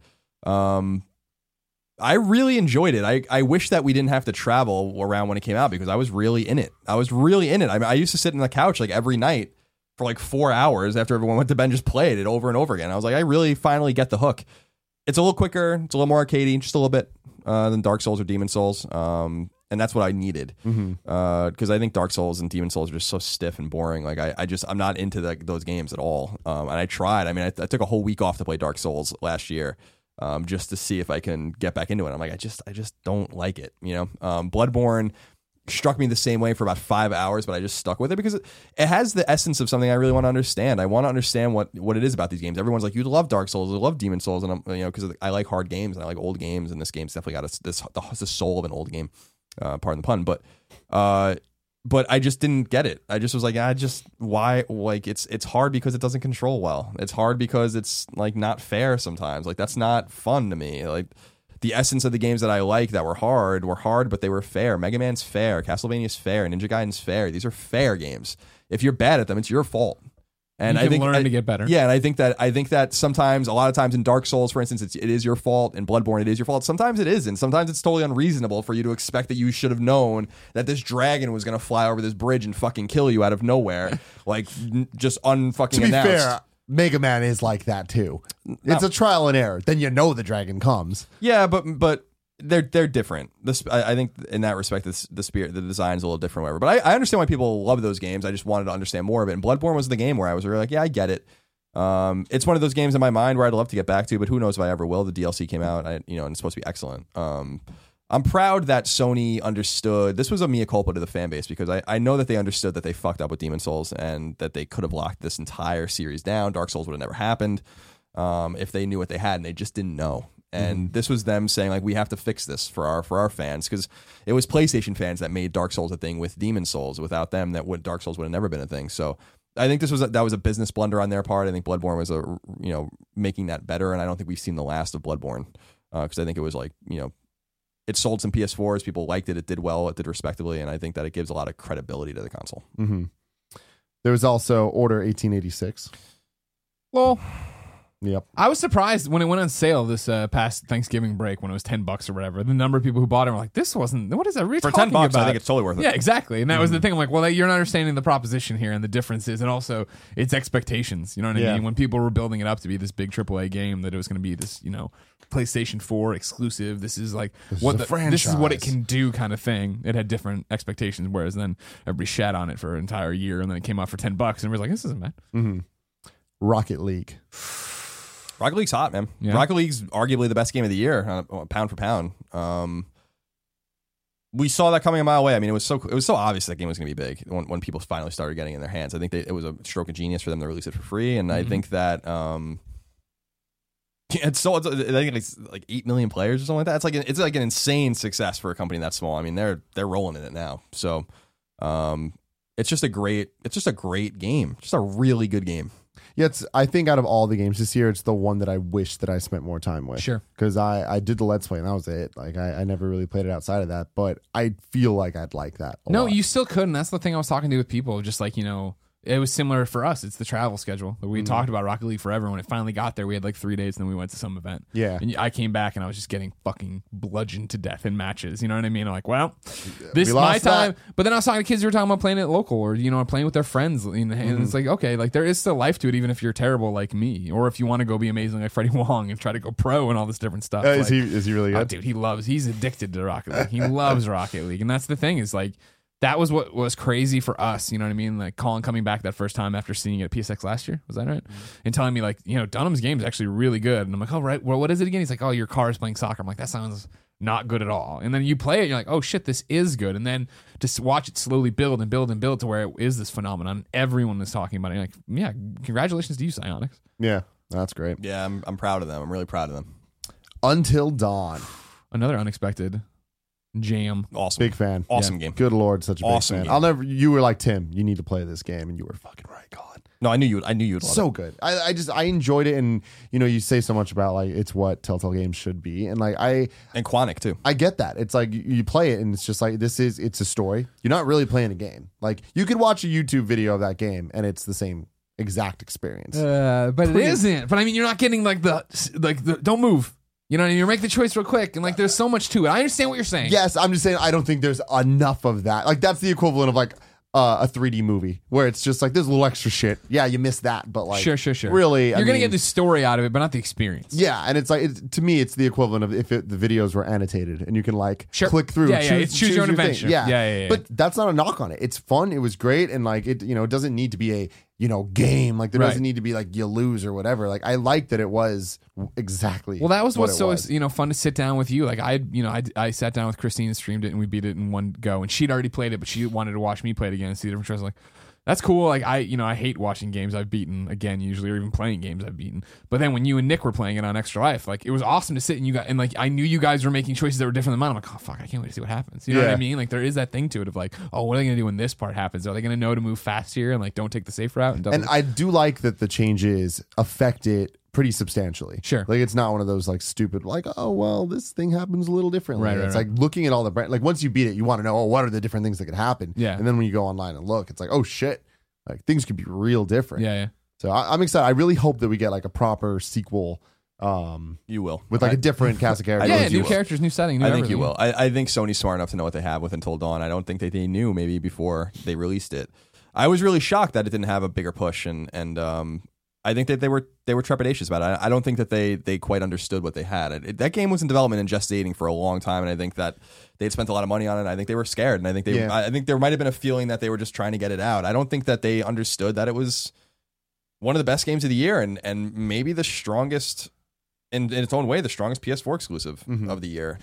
So I don't think you've seen the last of Supermassive working on that series. I mean, I think that when we first saw it at PSX, like that was, I don't know if that was the first time it was ever shown, but that demo of it, like you could tell watching it, and I wasn't in the room, but like I can only imagine that was powerful. It's like, oh shit, like there is everybody's something freaking here. out, saying go right or left. Because or I do remember when you first see it and you see Hayden Patinata, whatever the hell, I don't know how to say it. Panettiere, I think. Panettiere. Hayden Panchetta. Exactly, the pancetta. You see this, you get this instant feeling of ugh, like, oh, this is the game this is going to be. Like it's like a licensee thing of just like, let's put actors in this, and there's no way this is actually going to be good. And then you see that demo and it's like, all right, was that just cool because there's a crowd of people saying like do this, whatever, and it ended in the perfect way and it got people hype. And it's like, all right, I didn't believe it was actually going to be good, so it wasn't until you were like, it's good, and I was like, oh shit. Like, okay. Oh, shit. Yeah, it was definitely an experience. I remember we got it early. I sat down and played it. I beat it in like a day and a half. I was like, this is awesome. Exactly what I need. It's unique. And like I said, it out Telltale's Telltale, but it really out Quantic Dream's Quantic Dream, which is going to resonate a lot more for PlayStation fans, because I think that Quantic, if they can, swallow their pride a little bit, can probably learn a thing or two about how to make a game by watching and playing Until Dawn, especially after Beyond Two Souls, which was, not very good. Uncharted Collection. Awesome. Oh my God. My first I was going to say, for you, you're into the 2 and 3 one. and holy shit. I mean, I couldn't give that game of the year because it's, cheating in collection, but it would be. Like, my God. Such great games. Yeah. So good. And I cannot wait for 4. I think them putting this out, we all knew it would happen, but I'm happy it did because there's so many people playing it for the first time. They're just like, holy shit. My friend Curran never played an Uncharted game because he didn't have a PS3. And now he has a PS4. He's playing through them and he's just like, how did I not fucking play these? Yeah. And I'm like, I know. They're so good. And I'm happy that I waited for the collection because it's beautiful, man. And it's like you play it and they don't look dated. Like they look good. It's like, yeah, they're not as beautiful as some of the new games, but it's like you play them and you're like, this is great. It doesn't take you out of the experience. Right. And I'm happy that they did that. Me too. Yeah, I platinumed 1 and 2 again. I platinumed on PS3 as well. Really good reminder of just how stellar Uncharted is. Uncharted is so far ahead of so many of its contemporaries. It's not even funny, and they still are, and they still hold up. Those characters are still fantastic, and the stories are a little weird, but they're fun. It's I don't know. It's a nice reminder of what we're gonna get with Uncharted 4. Yep, I think definitely. Vanishing of Ethan Carter. I wouldn't really count that as a PS4 game. I mean, that came to PC last year, I think. But yeah, but PS4 gamers got it this year. I played it for a couple hours. It's obtuse, but I don't have much more to say about it than that. It was a game I was really excited about. Mm-hmm. And we got Journey Remaster this year. I didn't play that. Mess with that. I'll never play Journey again. Axiom Verge. Got a little more than halfway through it. Nick really loved it. I stopped playing because I thought it was going to be imminent on Vita, and we're still fucking waiting. It's like straight up a little ridiculous now. that the game's not available on Vita yet. It's like a little fucking obnoxious in its own way. But things happen and complications happen or whatever. But I do get a little annoyed, truth be told, when a game is promised for PS4 and Vita and you just sit for months and months and months and months just waiting. Like it's a little disappointing. On my list, like when I've been talking about this with people, I'm like, I fully believe that Volume could be one of the best games of the year. I'm just waiting for it on Vita. I tried playing a remote play on Vita and that didn't work. So I was like, no, I'll wait. It's just, I don't mean to be a snob about it, but that's where I want to play that game and where I want to have that experience because I need stuff on the Vita when I'm on the go. You know what I mean? Yeah, I just wish that people wouldn't. Things happen. Tom's a friend of ours, so I'm not trying to shit on anyone. I'm not trying to shit on anyone in particular. It's just like, don't promise a game for a platform and then not release it. Like that. I guess that's kind of like, we were excited about that game for Vita. I mean, that's just real talk. And that's the other thing too, is if it had been like a surprise later on that it's coming to Vita, maybe I would have played it on PlayStation 4 and been able to, adequately talk about it. But like when it sounded like all these games were coming out at the same time, I'm like, oh great, no big deal. Same thing with Bastion. But I had played Bastion 5 years ago, so it didn't really matter. I can sit here and tell you Bastion's awesome. That said, I just want to say Axiom Verge for what I played is excellent. Yeah, Nick that's what loves makes it so disappointing that it's not on Vita because that's really where it belongs. I think it's where it belongs. Final Fantasy VII Remastered just came out. Oh, yeah, I've been playing it for a few years. A few hours. I haven't really built for a few years. And a couple episodes ago, we were talking about what's the definitive way to play Final Fantasy, and I think this is. It might be this way. Yeah. It might be just the fact that you can speed up the.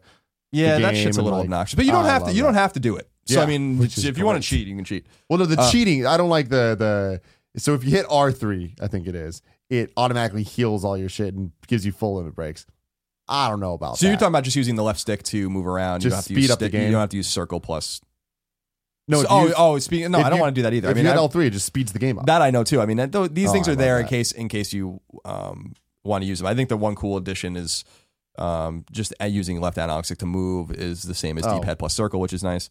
For fast movement, like real time fast movement. It's fun. I mean, it's very nostalgic. I was going back and I'm like, man, I remember when I got this. I like getting Final Fantasy VII was such an extremely seminal moment in my life because it got me. I got my PS1. I sold like almost my whole SNES collection to get it, which was a huge mistake. So there's like all these conflicting feelings about Final Fantasy, but going back and hearing the music and the characters, Cloud being so assertive as a protagonist, which is quite unusual in some Final Fantasy games, and then just a lot of RPGs and generally. Cloud generally post Final Fantasy VII. Yeah, exactly. Barrett, being introduced to Barrett and Tifa and Avalanche, going on that bombing run for the first time, like the boss fights, the music, like it doesn't. We were talking about it. Will the game stand up even in pre-renders? The game looks like shit, like all of it. But the fact is that. So even like the pre-rendered backgrounds, the CG, like it all looks bad. But it's so no. The answer is no. But it didn't hold up at all. Obviously, the polygonal characters were not going to hold up. But who cares? Like it's a product of its time, and I remember how blown away I was by that game when I saw it for the first time and played it for the first time, and it just it brings back a lot of memories for me about what it was to be a PlayStation owner like early on. I remember buying Final Fantasy VII and not even realizing you needed a memory card, and like why couldn't the game save on the CD? Like this was a huge I was like, why not? Like the hell is this? And I remember having to like go to Toys R Us and I bought like one of those bootleg cheap memory cards. Yeah, my memory card had a basketball on the end of it. Yeah, I had the blue EA Sports one. Good Lord. So it's just there's just a lot tied. That's a loaded game because there's a lot tied to it. I don't think I'm the only one. I think that people have said before, and they're right. Final Fantasy VII made PlayStation, and before Final Fantasy VII, PS1 was out in the States for almost 2 years, actually a little over 2 years, and it came out with Battle Arena Toshinden, and there was a bunch of games like that were fine. Wild Arms is one of the great games on PS1, and that was before Final Fantasy VII. But Final Fantasy VII made it a household name and got that system into people's homes and made the JRPG genre cross over into the mainstream. And even though Final Fantasy VII is by no way, shape, or form a hardcore role-playing game, nor is it a difficult role-playing game, it is a role-playing game, and it introduced many people to what it was all about. And we should be so happy about that. I mean, it's so funny how I vacillated on Final Fantasy VII as a gaming fan and as a critic so much because I really felt like it was so vastly overrated, and I was so mad, especially with like how much attention it got compared to 9, which I think is a way better game. But the fact is it's important. It's just an important game, and it's a game that people should play. It's a perfect Christmas game. Download it. Bust it out. play it for a week, like enjoy it. I think it's an important game for people to understand. And then you look at Final Fantasy 15 and you see where they're coming from, and when you fuse them together, then you get that CyberConnect kind of remake. You get to see exactly where they're coming from. So looking back at PlayStation as a whole, is there anything we want to talk about reviewing 2015? Yeah, because I got to say the press conference, E3. Oh, getting away from games, because there's a few games I want to add. Oh, go if for I it. can. Everybody's gone to the Rapture. We didn't talk. Yeah, about everybody's gone to the Rapture. We waited forever for that. It's one of those games. Who was I talking to? I think I was talking to Shannon Studstill, actually, the head of Sony Santa Monica. That game was gestated by the Chinese room, but Santa Monica was the production like XDev team on it. And it was one of those games where I was like, I played almost more than halfway through it. I'm like, this is awesome. What a fucking eerie ass game that is. And then I went away, and then I came back and tried to jump back in, and I'm like, I have no idea what's going on, what I explored already, and I didn't want to start it again. I was like, damn, like that's a weird game. And there's what we've talked about, I think, on this show, or definitely on PS I Love You, and definitely on Colin and Greg. Like there's a sordid kind of story about that game in terms of how it was made. It doesn't seem like it was a good time making that game. It doesn't seem like the Chinese room and Sony necessarily got along with each other very well. So there's a lot of, and we're just reading into that based on a letter written by one of the co-founders about why she's leaving the studio or taking a sabbatical or whatever it is. So people can go read about that, because it's really all conjecture. But there's so much tucked into that game when you know, like that it was probably a challenge for them to make it. Sure. I want to give a shout out to Helldivers, which we didn't talk about. Oh, yeah. That was a huge surprise to a lot of people. I remember playing that game at Gamescom in 2013 maybe, and came back and I was like, this is fucking awesome. There's I said, why, Con? You go, because it's really hard. I was like, fuck that then. Yeah, and then it came out, I was like, oh, this is great. It's like it's ridiculous. It's like it's Destiny from a different point of view. This is rad. And then it ate my save twice, and I was like, "Fuck." Yeah, the game Arrowhead. The game was a little broken. I think in the beginning, but that is the hallmark of the game. It's fucking hard, and it's not hard in a way of like, I got to kill these two enemies and make this jump, or whatever. It's hard of like, it's comical how hard it is, and I think that's what's kind of fun about it. Yeah, you call down reinforcements to help you that can crush you. You set up a turret that'll shoot you in the back if you walk in front of it. I'm like, this is awesome. This is there's no friendly fire there. It's like you throw a grenade and run into it, it's gonna fucking kill you. Throw a grenade in your friend, it's gonna kill your friend. I'm like, this is awesome. This is so it's so ruthless. Arrowhead, right? Yeah, Arrowhead. Great job. Two games I didn't spend a lot of time with, but I want to give a shout out for our PlayStation fans out there. Tales of Zestiria, I played for a few hours. And there's something wrong with it in my mind, and I just don't want to go back to it. And it's funny because I was reading a lot of NeoGAF threads, or just a specific NeoGAF thread about it, and so a lot of people agree. I'm like, this just doesn't feel right. Doesn't feel right. There's something off about it, and so I just didn't want. It didn't grab me like Exilia grabbed me in Exilia 2, where I was like, I can't put this game down. There's just having played it for just a little while. I'm like, I don't quite like the combat. The world is fucking huge, but it feels empty and. So it was I want to give a shout out because I know a lot of people care about that game, but I didn't play nearly enough to have any sort of meaningful verdict on it. But I will say that my first blush reaction to the game is like, nah, I don't want to play it. Mm-hmm. Dragon Quest Heroes came out. I played that for maybe 10 or 15 hours. I really wanted to give a Musou a chance. I think we shit on these games a lot. I certainly have, and I know Greg has as well. These Omega Force, Tecmo Koei, hack and slash, mindless games. And I was like, if I'm going to get into one of these games, it's going to be with an IP I really care about. And there's few IP I care about more than I care about Dragon Quest. It's the same way people felt about when they did a Musou for Zelda. Hyrule Warriors. Yeah. And what I realized was like, yeah, this is fun. I was like, I get it a little bit more now. So I want to give a shout out to all my Musou fans out there, because it's not a game I'll necessarily ever go back to, but I get it a little bit more now, because it's just, you have to care. So if you're for Dynasty Warriors, if you care about, East Asian history, then maybe you do care about Dynasty Warriors the way I care about Dragon Quest. I don't know. The final game, give you American Revolution heroes. That'd be cool. Just running out there. There's Ben Franklin stabbing people in the head. And the final game that I want to bring up that came out this year that I forgot about until I was looking at my trophies was a Super Stardust Delta came out, or Ultra rather, came out this year for PS4. More Stardust. How can you go wrong? Can't really go wrong with that, but really fun. It was one of the first games I played this year, and I really enjoyed that, so I wanted to give that a shout out as well. If you're into that, again, that twin stick kind of gameplay loop, not for everybody for sure, but and if you played Stardust once, you played it a million times. Exactly. But I'll play it a million times.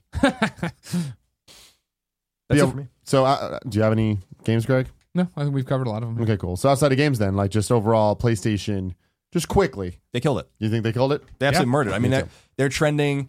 They're doing so well with PlayStation 4 that they're benchmarking against PlayStation 2. That's an insane assertion to make publicly, and can blow up in their faces if it doesn't work out very well. But that shows a very bullish situation over at Sony with PlayStation. I mean, they're benchmarking against the best-selling console of all time. We talk about this all the time too. I mean, the numbers right now at the end of the year, but going into the year, right, we were so concerned that there weren't exclusives. Remember, and you were all like, "There's got to be something in the fall we don't know about that they're going to surprise us with," and there wasn't. And it didn't matter. It didn't matter. You know what I mean? They've done such a good job of pairing themselves with Destiny, with Star Wars, with these things where it's like this will move the unit and also make you think of us in that way. It's crazy to see these numbers keep coming in and them keep winning, NPD numbers off this. Yeah, they're doing a fantastic job. And yeah, we were wrong. I mean, or I was wrong. I don't want to speak for anyone else, but I really assumed they would suffer more from a lack of first party content than they did. And the crazy thing about PS4 is that there's a dichotomy drawn between the lack of really meaningful exclusives and the sales of the console. There's just not that many exclusives that you have to play on the console. There's not. I mean, I think Killzone's a fun game. A lot of people don't like it. Obviously, Knack is forgettable. I think Second Son was a little disappointing, although its DLC I think was really great. Bloodborne and Until Dawn I think are really meaningful exclusives that people should play. The Uncharted collection's fun, but when you really think back to PS3 and how poorly PS3 did out the gate, yet it had Motorstorm and it had Resistance and it had Heavenly Sword and it had, a bunch of games, Folklore. Like there were games early on in the first 18 months that were pretty good, and it didn't matter. So it really goes to show, and I wonder what kind of information they're garnering at Sony about, like, do we even need to invest this heavily in exclusive games? Because we haven't so far. We've sold well over 30 million units now in 2 years, with a dearth of exclusives. And now the exclusives are going to start to come out. So we're going to see with Uncharted, especially, which is going to be one of the biggest exclusives on the console ever. And then we'll see, later in the year with Horizon, which I think is going to be a big, strong new IP for them. If this helps become something additive on that Venn diagram of where the games fit, because they're murdering making third-party games exclusive to them, and they've made smart partnerships that make a lot of sense. When I saw Xbox get into bed with Bethesda with Fallout, I was like, that's a really shrewd move. Tomb Raider didn't work out so well for them. Call of Duty was obviously kind of stolen by Sony, but so to speak. But the game still sold best on Xbox One according to MPD, not counting bundles. But Battlefront ended up being ingenious for them to get. Destiny. It's been a long play for them. They've been from the beginning. Yeah, with from that, from the leaked Activision documents. Yeah, and PS4. They were at the PS4 reveal, right? So it's like they were there from the very beginning, and I don't know that I would have made the same bet in that same position and been like, that we're doing this MMO shooter from the guys that made Halo, where they're not with Halo anymore, and they're with Activision, but Activision, who knows how much attention they're going to give to them because they have Call of Duty and all this stuff, and are they afraid of kind of cannibalizing themselves? And that was probably the shrewdest fucking move I've ever that they've made so far this year, is to just be with them to make Destiny a de facto exclusive, even though the sales aren't necessarily dramatically better. It's just looked at as a console that plays Destiny. So I think that they've certainly learned a lot of lessons, and I wonder if they're going to be able to keep the momentum going. I mean, they're definitely killing their competition, but the game's certainly not over yet. Yeah, and we'll see what this PlayStation VR does. Yeah, and I think all the conferences this year, I think anytime there was any position for Sony to have a press conference and announce things, they killed it. I think they did great. And even if some of them weren't, like, people are probably going to bitch about PlayStation Experience, but then even then, like, that's just a press conference that the other guys didn't have. So all that's just extra. But whenever it was like everyone's doing their shit, Sony fucking killed it, man. Like, they came out swinging. Shenmue, Final Fantasy 7, like that Last Guardian, like that press conference is unfuckwithable. Yeah. So. Yeah, E3 was great. PSX, not so much. Moving on, Nintendo. So we'll look into this. We're going to start off with the 3DS. Now, I'm going to be honest. There's the vast library, not at its best this year. I look at this list of games. We got Yokai Watch, we got Zelda Triforce Heroes, Majora's Mask 3D, Xenoblade Chronicles 3D, Codename Steam. None of those screamed to me. Codename Steam was this year. Yokai Watch. I think it was. I believe you. I'm just like, I might be wrong about that. But. I was surprised. Like, Yokai Watch out of that, I was like, they have something huge with Yokai Watch, and it just apparently didn't pan out very well for them in the West. I haven't seen any numbers, but I was reading some anecdotal stuff saying like the game was kind of soft, and that really shocked me because I remember identifying that game a couple of years ago based on media create numbers in Japan. I was like, this game's gonna be fucking huge. In Japan, it is huge. It's massive. Like, if you look at it, it's just ridiculous. But yeah, I mean, but it's not translated. I played a bit of it, and it's not for me. For sure. It is, I always talk about the fact that I love Pokemon so much, but if I were to play Pokemon for the first time now as an adult, I'm not sure if I would. Okay. But then with Yokai Watch, it's like I am having that experience. I'm like, this is not for me. But it is also way more dumbed down than Pokemon is, so I don't think that's a fair assessment. But it's an even more kiddie Pokemon game, and that's not what I want. I want a more adult Pokemon game. But I'm sure there's people out there that do love it. But like, I wonder if it's that same, because Pokemon's still kicking. It's not like that just went away. Yeah, like the cartoons and all that. Like the little kids love Pokemon. Yeah, still. they're gonna do something with Pokemon. They have something up their sleeves with that game or that franchise. I don't know what it is. Yeah, It's a big hit mobile 3DS. game. 3DS is in a weird space. I mean, it's the predecessor of a fantastic handheld. And in its own right, has a fantastic library. I just think it's lost a little something along the way, and they're in the weird space in between too. The system, the handheld's a little weak, and the games that are coming out on it might not be resonating with the audience the way that the DS resonated with people for a very long time. But it suffers from the same problem that the Wii U suffers from. It's just they have to do this kind of token support of it until they're ready to show the NX, which I think will replace both of these. And I know that they say that they'll live next to each other. The thing is they've said this before with GBA, GameCube, and DS. I mean, the three pillars, that was a huge thing for them, and that didn't really pan out. Yeah. So, especially for GBA. I feel it's sad to see the 3DS die, but dying, but it had to happen. I mean, the same thing's happening to Vita in a much more pronounced way.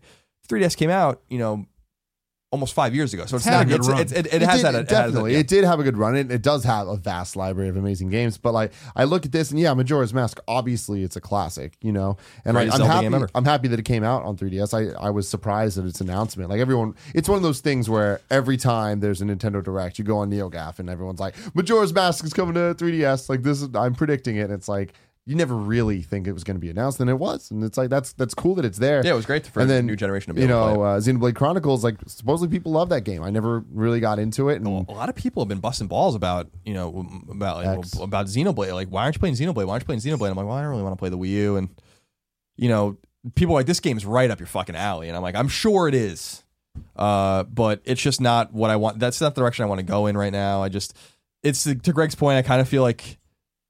The point we've made, not this time, but you want your trophies, or you want to just enjoy an ecosystem, or you want to do whatever you want to do. And I'm like, I just don't want to like stop everything for this 150-hour fucking role playing game. Yeah. You know what I mean? Like, it just this momentum killer.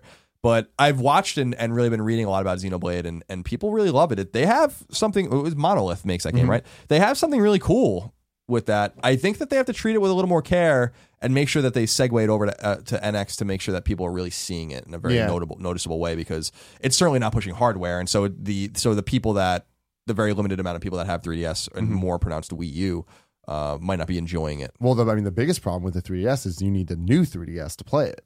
So it's like even more splintered, Yeah. So I couldn't even play it if I wanted to. Yeah, but I still have the original 3DS myself, the little tiny one. Wow, that's ridiculous. So yeah, but you dust it off once every 2 years to play something. The last time I played a game in any length, well, actually, I dusted off to play some virtual console games this year. I really wanted to play. I wanted to play Metroid for some reason. I haven't played it in a long time, so I dusted off to play that, and that was fun. But Link Between Worlds. Link Between Worlds was the last like native game I like really like went balls into. Yeah, it was well, great. I mean, after that, just off the top of my head, there wasn't too many like big games you need to play. Like there was Pokemon, the Ruby and Sapphire remakes, and like there's a handful of things here and there. Bravely, I think Bravely Second's going to be awesome. Yep. That comes out next year. I think March. So there's a few. Yeah, the 3DS, I personally think had a pretty soft year, but the Wii U, I mean, it had a lot of games. Not all of them the highest quality, but like I'm surprised to look at this list and be like, oh shit, we didn't get too many that I loved though. But like Splatoon. Like, people really enjoy it. I had fun with it for what I played. It didn't capture me in that same way of like, this is my fucking game of the year. Sure. But it's fun and it's cool. And I love that we got a new Nintendo IP that people genuinely care about.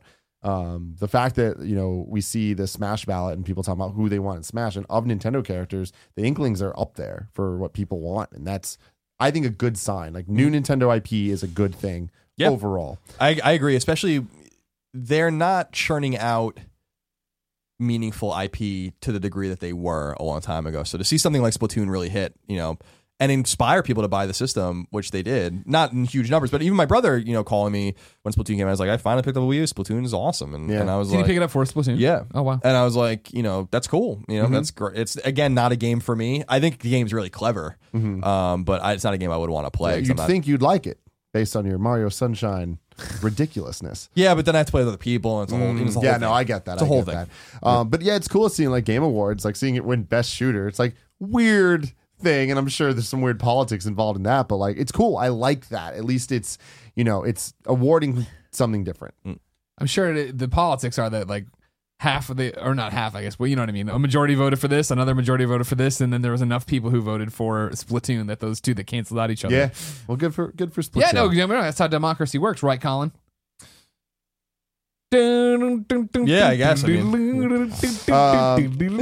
Fast Racing Neo just came out like last week on the eShop, and it's awesome. It's F-Zero, but it's not F-Zero. But it's Wipeout, but it's not Wipeout, and it's fun.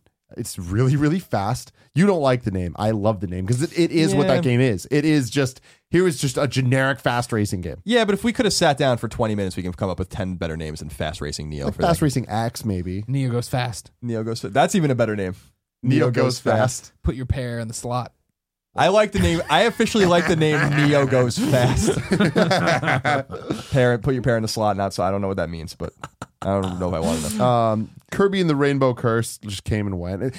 There was a lot of games like that this year on the Wii U. That's just like Yoshi's Woolly World, Right. which took 10,000 years to come out, and it finally did. And it was one of those things where if that game came out in March, I think I would have liked it a lot more. Sure. Than it Too much coming going out. on. Yeah, it's just too much going on when it came out that I couldn't enjoy it the way I wanted to. Yeah. I love Yoshi games are my favorite, but it's not 10 out of 10. It is very 7 out of 10 ish.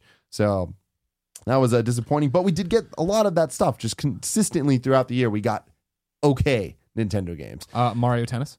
Mario Tennis, another example.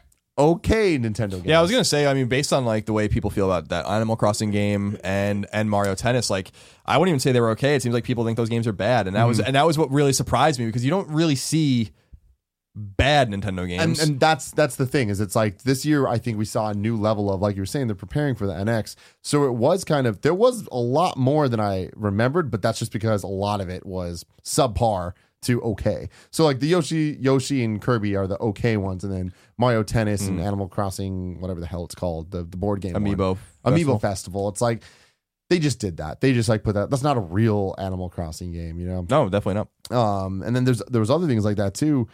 There with with Mario Party 10, which could have been awesome. The Mario Party with the gamepad and being able to do all this cool stuff, and then you can't. None of that is a thing. Like you can use it as Bowser in really, really, really bad mini games. It's like, damn. Like they could have got it right with Mario Party. They could have made it a kind of greatest hits of all the Mario Party stuff and really kind of won people back. And it being the 10th one, like that's an event. But it wasn't. Yeah, I don't know. Their names on all these games, and this was an unusual year to watch for me. Yeah. Fatal Frame, Maiden of Blackwater, finally coming over here. I didn't play that one. You're missing that. The big one? I'm waiting for the big one. The big one's coming. Okay. Devil's Third. Oh, well, then there was Devil's Third. Another terrible game. My thing is, apparently I didn't play it. The Wii U for me is completely three things. Two of them are DLC. Mario Kart DLC, which was awesome, and how you should do DLC. Yeah. Give us nice, substantial thing. Like the DLC offered for Mario Kart was essentially like each one of them combined would be half of what Mario Kart had total for super cheap. And it gives you cool things. It finally made Mario Kart what it should be, which is just Smash Bros. Here's Link stuff, here's F-Zero stuff, here's Animal Crossing and shit. It's just, and Baby Park. Yes. So I loved that. And I loved that it was just like kind of like, we got the first bit last year, but it ended this year. And then Smash Bros, which is just the damn gift that keeps on giving. And I love that it's still not over. As of recording this, we're 2 days away from the final direct announcing the last batch of DLC, and that excites me, man. That means that's really cool. There's just more to come, and like I wouldn't have thought that when they had the last Smash Direct before the game came out and announced Mewtwo. I was like, ooh, this is a good sign that we know there's DLC, but it's a bad sign that we're only getting one character shown. Like I was like, I wish that it was more like there's this many more to come, because I thought that meant maybe we'll get one after that and then call it a day. But we've seen consistent like characters, and levels, and I love that they're really using Smash Bros as a way to promote their other games. Like when Mario Maker came out, there was the Mario Maker level added and stuff like that, and it's cool that they're consistently doing this. And then Mario Maker is the Nintendo game of the year, yeah. And they're also doing the strategy with the DLC of just like kind of like consistently adding to the game and putting all these things out. There's the Mercedes-Benz events that they added. I don't know if you guys saw that, but I love that they can do that. I love that it's just like there's now these platforms for them to go on. And I hope that this is experimenting for the NX. X gonna give it to you. No, Mario Maker. I mean, that was one of the things that was amazing. It's like, oh, you guys want checkpoints? Sure, we'll give you that in like a month and a half. Here you go. I'm like, oh, okay, cool.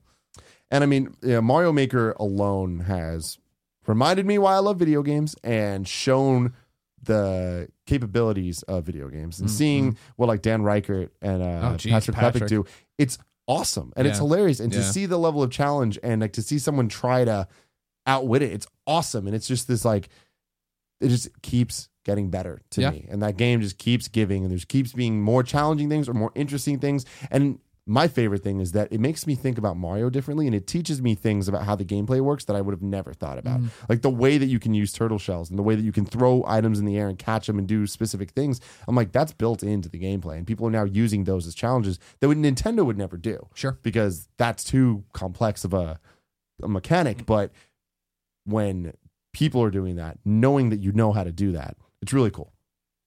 I wish you'd play it more, Colin. No. Like it a lot. When it comes to NX, Con will play it. Yeah. But yeah, overall, I mean, reviewing Nintendo, it was a very year filled with a couple shining moments. Sure. And I think that overall it is the transition year, and that's really the nicest thing I can say about it. There was a lot of stuff, but the good stuff is good, and I think it leads in a good direction. Like I said, for them to give it to you next year. They're going to give it to me. They're going to give it to me hard. You better hope so. I'm hoping. I really am. Everything rides on this. Everything rides on it. And we all know it. And I think Smash Bros is going to be a really important thing with NX. Like, they've invested so much in this Wii U Smash Bros that like it needs to somehow be compatible with the next one. And I think that they know that. And I think that they're going to continue. Like, I'm speaking early because I don't know what they're doing at this final direct. But like, I hope that there's at least some messaging of something. Like, I'm pretty sure we're going to get about NX. No, not about NX, but just in terms of like Smash isn't done. Like we might not be getting Smash more characters or whatever, but like it's a big deal because it's Sakurai doing it, and like for forever it's always, this is going to be his last Smash. This is going to be his last Smash, and this potentially is his last message to the people about this game. And I'm just interested in the wording and how they kind of phrase it. They're not going to talk about the NX, but it's going to be interesting to see just what Smash Bros means to him and like where he stands with it. Sure. If he's going to say like he's done and that's it, or if he's going to be like, I'm not done. Yo, fuck you, I ain't done. Yeah, which would be awesome. Yeah, we'll see. I mean, this is going to be cards on the table time for them. It's going to be fun to see what they have planned between their mobile initiatives and of course the NX. But I the rumors are circulating, and we're learning more about the NX. So with patents and with stuff coming out of Foxconn and how many they want to sell and when they're going to start manufacturing and stuff, it all indicates a fall 2016 release date. But I don't know if they were going to be ready that quickly. They will be. Final topic: Xbox 2015. Going down the games, Halo 5. Just that's it. I totally it's just like, and I'm not. It's just playing it. It was like, right, this is Halo, and this is why I'm not a Halo fan. Like, I just felt it was, I'm playing co-op with Christine, you know what I mean? We got halfway through the game in a night. Thought it was sterile, forgettable. I understand why people love it. I played multiplayer for a couple hours. I was like, all right, yeah, cool. But it's just like, it's time to admit that I'm just not a Halo fan. Yeah. You know what I mean? Like, I'm on the other side of that completely, where it's like, I played a bit of the single player, and it's just like, this is why I like Halo. And that's great. I'm glad you like it. You know what I mean? But yeah, I mean, there was a couple things that it's not Halo. I've talked about this before, but the lack of the couch co-op, I'm like, well, fuck, that took away my Halo experience. Right. And so I was upset about that. I'm not so much an online guy, so like multiplayer doesn't mean anything to me. Yeah. And yeah, the single player overall, not the best story. So it was a forgettable Halo game, but not, I wouldn't say it. Just for me. Just the Greg Miller. Not as a critic. Just as Greg Miller playing games over there. Wanting to play Destiny instead of this. Yeah. Because Destiny's more fun and progressive. Gears Remastered.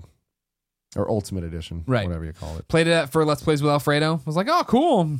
Never went back to it. I was never, I mean, I'm one of the guys who appreciates what Gears does. I think I've played every Gears. Like, I mean, we did the Gears 3 thing at IGN. I definitely played Gears 2. Gears 1, I didn't have it 1, but I played it at a friend's house. So I'm like, yeah, more Gears, cool. And it was like, but it's not like something that drew me back where I felt like I needed to go play it. Yeah, the only Gears game I played, I beat 1 back in the day. Yeah. And then seeing this was like, oh shit, looks it's way pretty. better. Yeah. Yeah. Did you play it at all? Not remastered, no.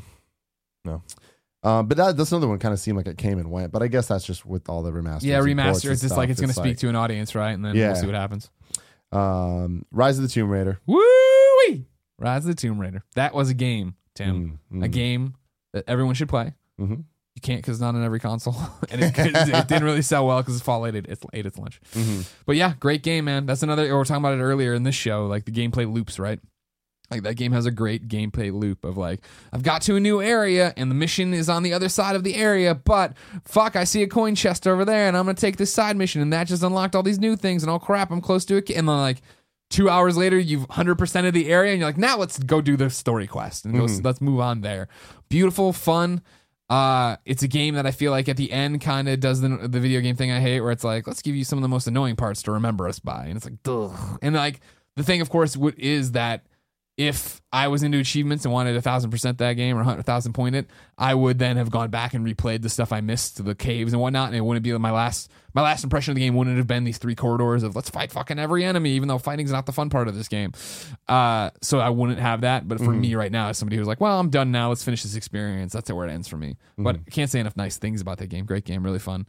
It's the original Tomb Raider amplified. So if you didn't like, I thought the story was really forgettable in the original Tomb Raider. If I had a ghost witch or something at the end, if I remember correctly, this one in 3 years will be the same way of like, I remember on what happened. There was this guy and these people and they wanted that, and then at the end they were totally setting up for a third, so that's what they did, you know.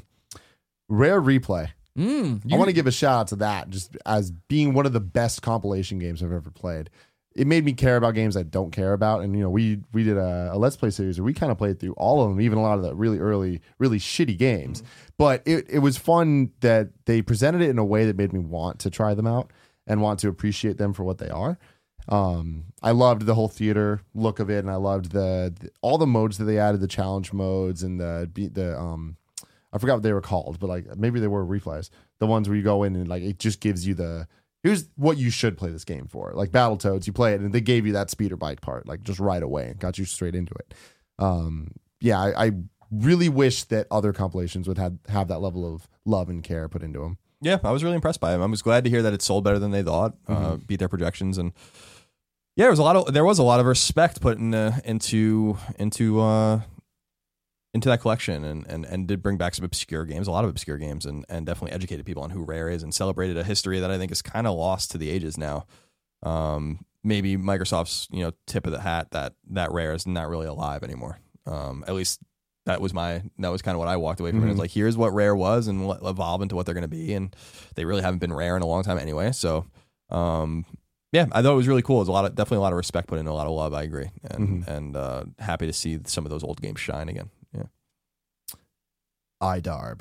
Oh, iDarb's great. iDarb was fantastic. Really, really good. That was a really fun time when we were all playing that. Yeah. It's one of those, I feel like there's a lot of multiplayer games like that with that like kind of aesthetic, like Towerfall and sure. And Brawlhalla. There's things like that. They're just like, hey, just pick up and play. It's a 2D fucking game.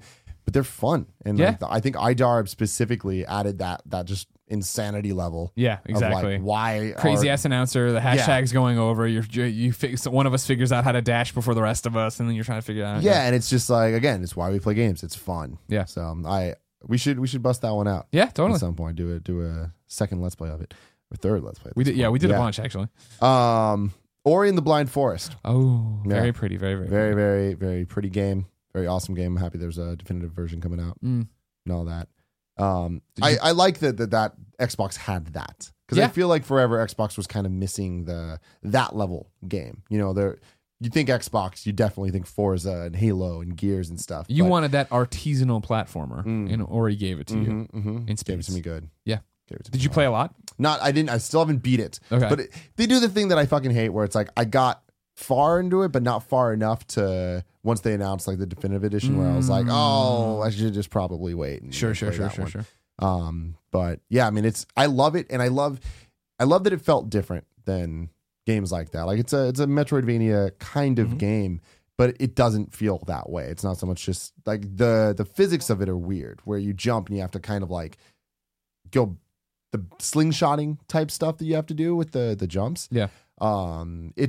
I like when I'm playing a game, and it's kind of like Guitar Hero, where I'm playing, I'm like, I'm not familiar with this. This feels different. I'm not good at it. Oh, I'm getting better at it. Oh, now I can do this. Now I can just kind of zip through the thing. Sure. And yeah, I mean, just the first 15 minutes of that game is emotional as shit. It's like a Pixar movie. Yeah. And it's like anything that I can relate to a Pixar movie, I'm into. So big fan of my boy Ori. And then Forza Motorsport happened, which wouldn't matter to any of us except for the fact that there was the Fast and Furious DLC.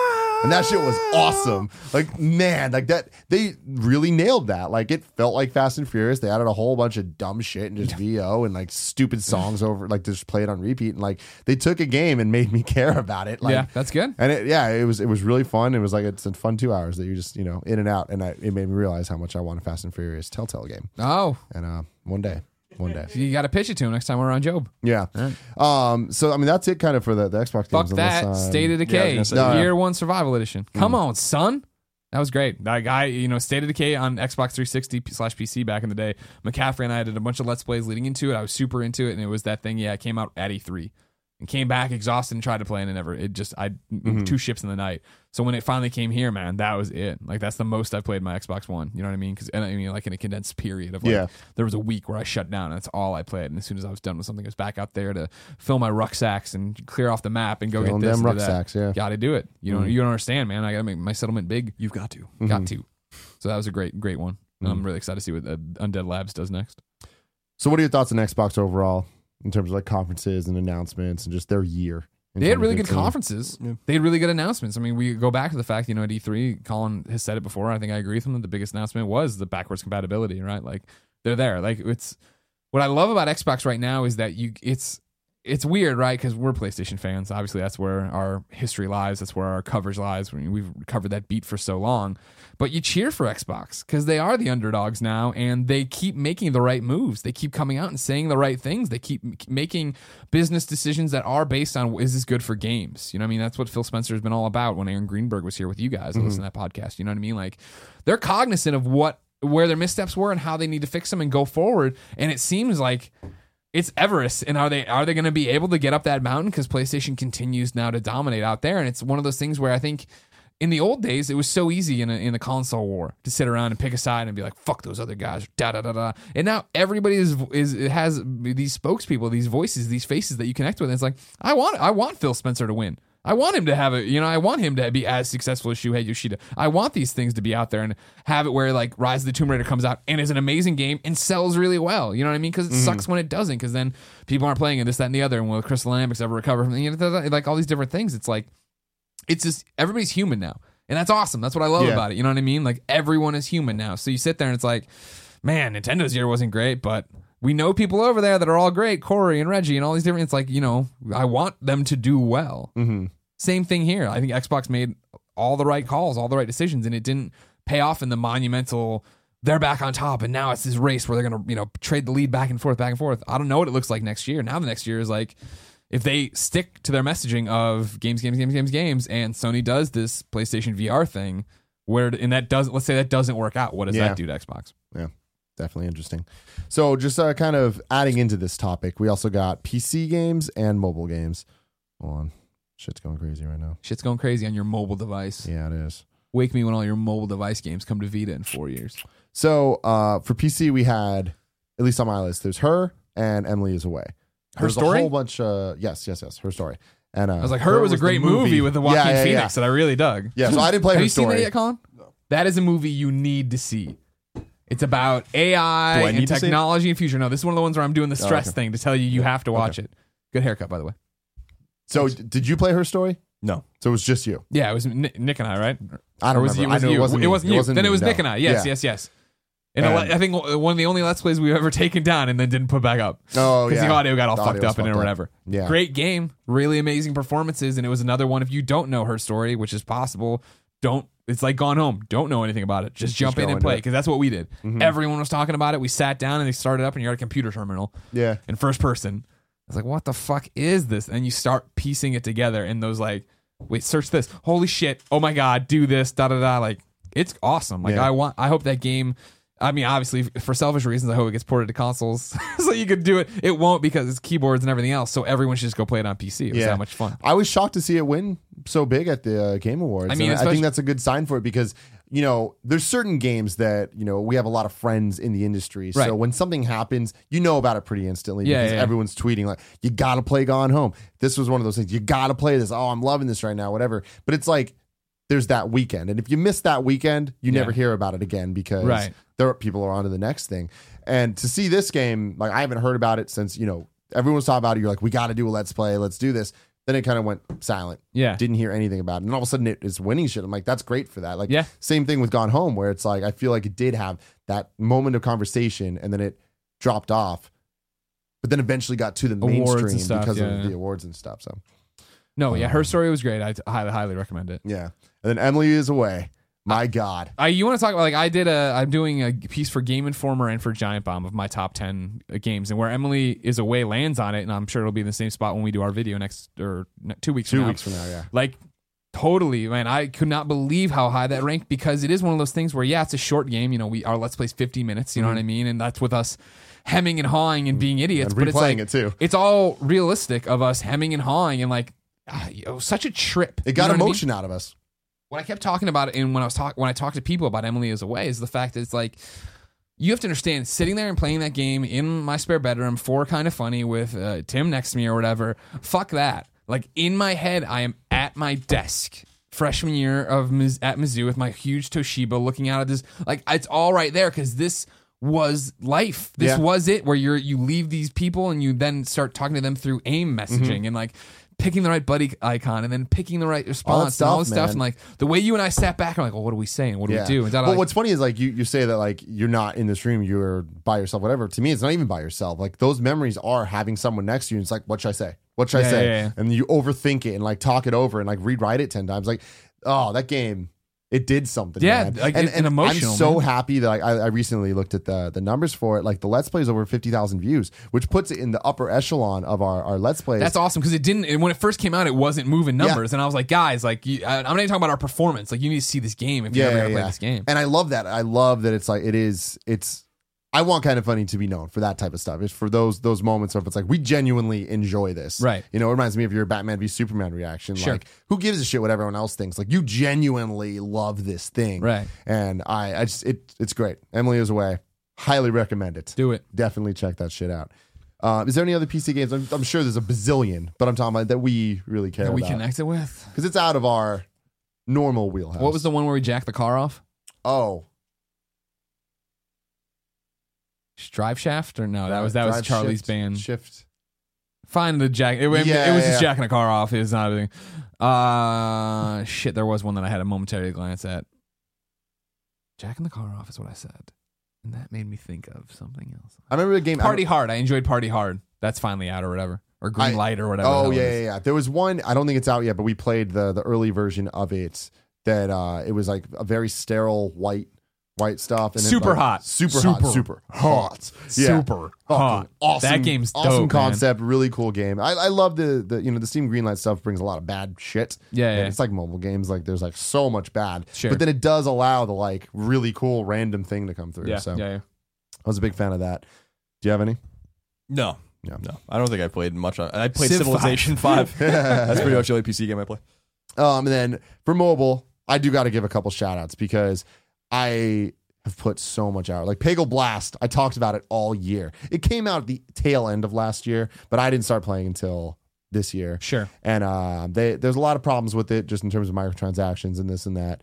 You've heard it all before. You find you could hard boot your phone to get around it. Yeah, but there was a new update they put out recently that gives you a lot more lives and gives you some shit. And man, I'm telling you, Peggle Blast is the best Peggle game Wow. that ever happened. Like when you don't have to deal with the bullshit. Sure. Like It's not too hard to get around it. But I mean, you saw me. Anytime we were on a trip, I was fucking going through that shit. And it's like, if you could platinum this game, I would platinum this game. It is just so much fun. There's so much to do. And, you know, Peggle's always been cool because it is just a simple brick breaking game. But then with the powers and stuff and just the stupid ass music that plays and like, it just, you know, adds a fresh twist to it. And Peggle Blast, I think, is ideal because it's on a mobile phone where you play vertically instead of the horizontal version that you normally do with Peggle. It gives you so much more real estate. It just changed the game up enough. And I'm like, shit, I'm fucking addicted to this. There was no game I was more addicted to than Peggle Blast. Lara Croft Go. Oh, yeah. Very fun, very cool. I liked that it felt like a more fully featured game, even though it was on mobile. My biggest problem was that it's a tease. It's such a tease at what could have been a really fun, challenging, difficult puzzle game. It ended up just being kind of a puzzle game where you play it and you're like, I know exactly what I need to do. Yeah, you always said this. It was never hard enough, right? Yeah. You see the room, you have all the things, you look at it, you're like, all right, I need to move this thing there. So then it just kind of becomes about going through the motions of doing it. Sure. But it's still fun to do, and it's still cool to see. And I love the art style of it. I love the music, and just the visuals are just really, really engaging. And it's a fun Lara Croft game. Like, it reminded me a lot of the old Tomb Raider games. And, you know, we saw we had them on the panel in PAX Prime. Yeah. And they're talking about how we made a game that was what we remember Tomb Raider being. And it's like, that really is this. It's nice. Like, it's much better than the original Tomb Raider games. Yeah. Yeah. There is many of them jumping around. Pac-Man 256.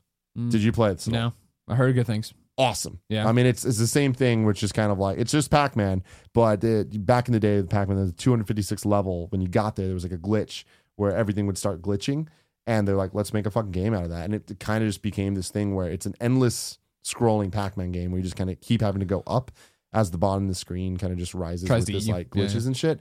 And it's just a score attack thing, and like, it's randomly generated, and it's fun. Pac-Man, just like techno music, just blaring and shit. And it's definitely a playing game for me. I enjoy that. And the one that doesn't get talked about enough is Horizon Chase. You like Cruising USA, and I don't know why you wouldn't. This is the game for you.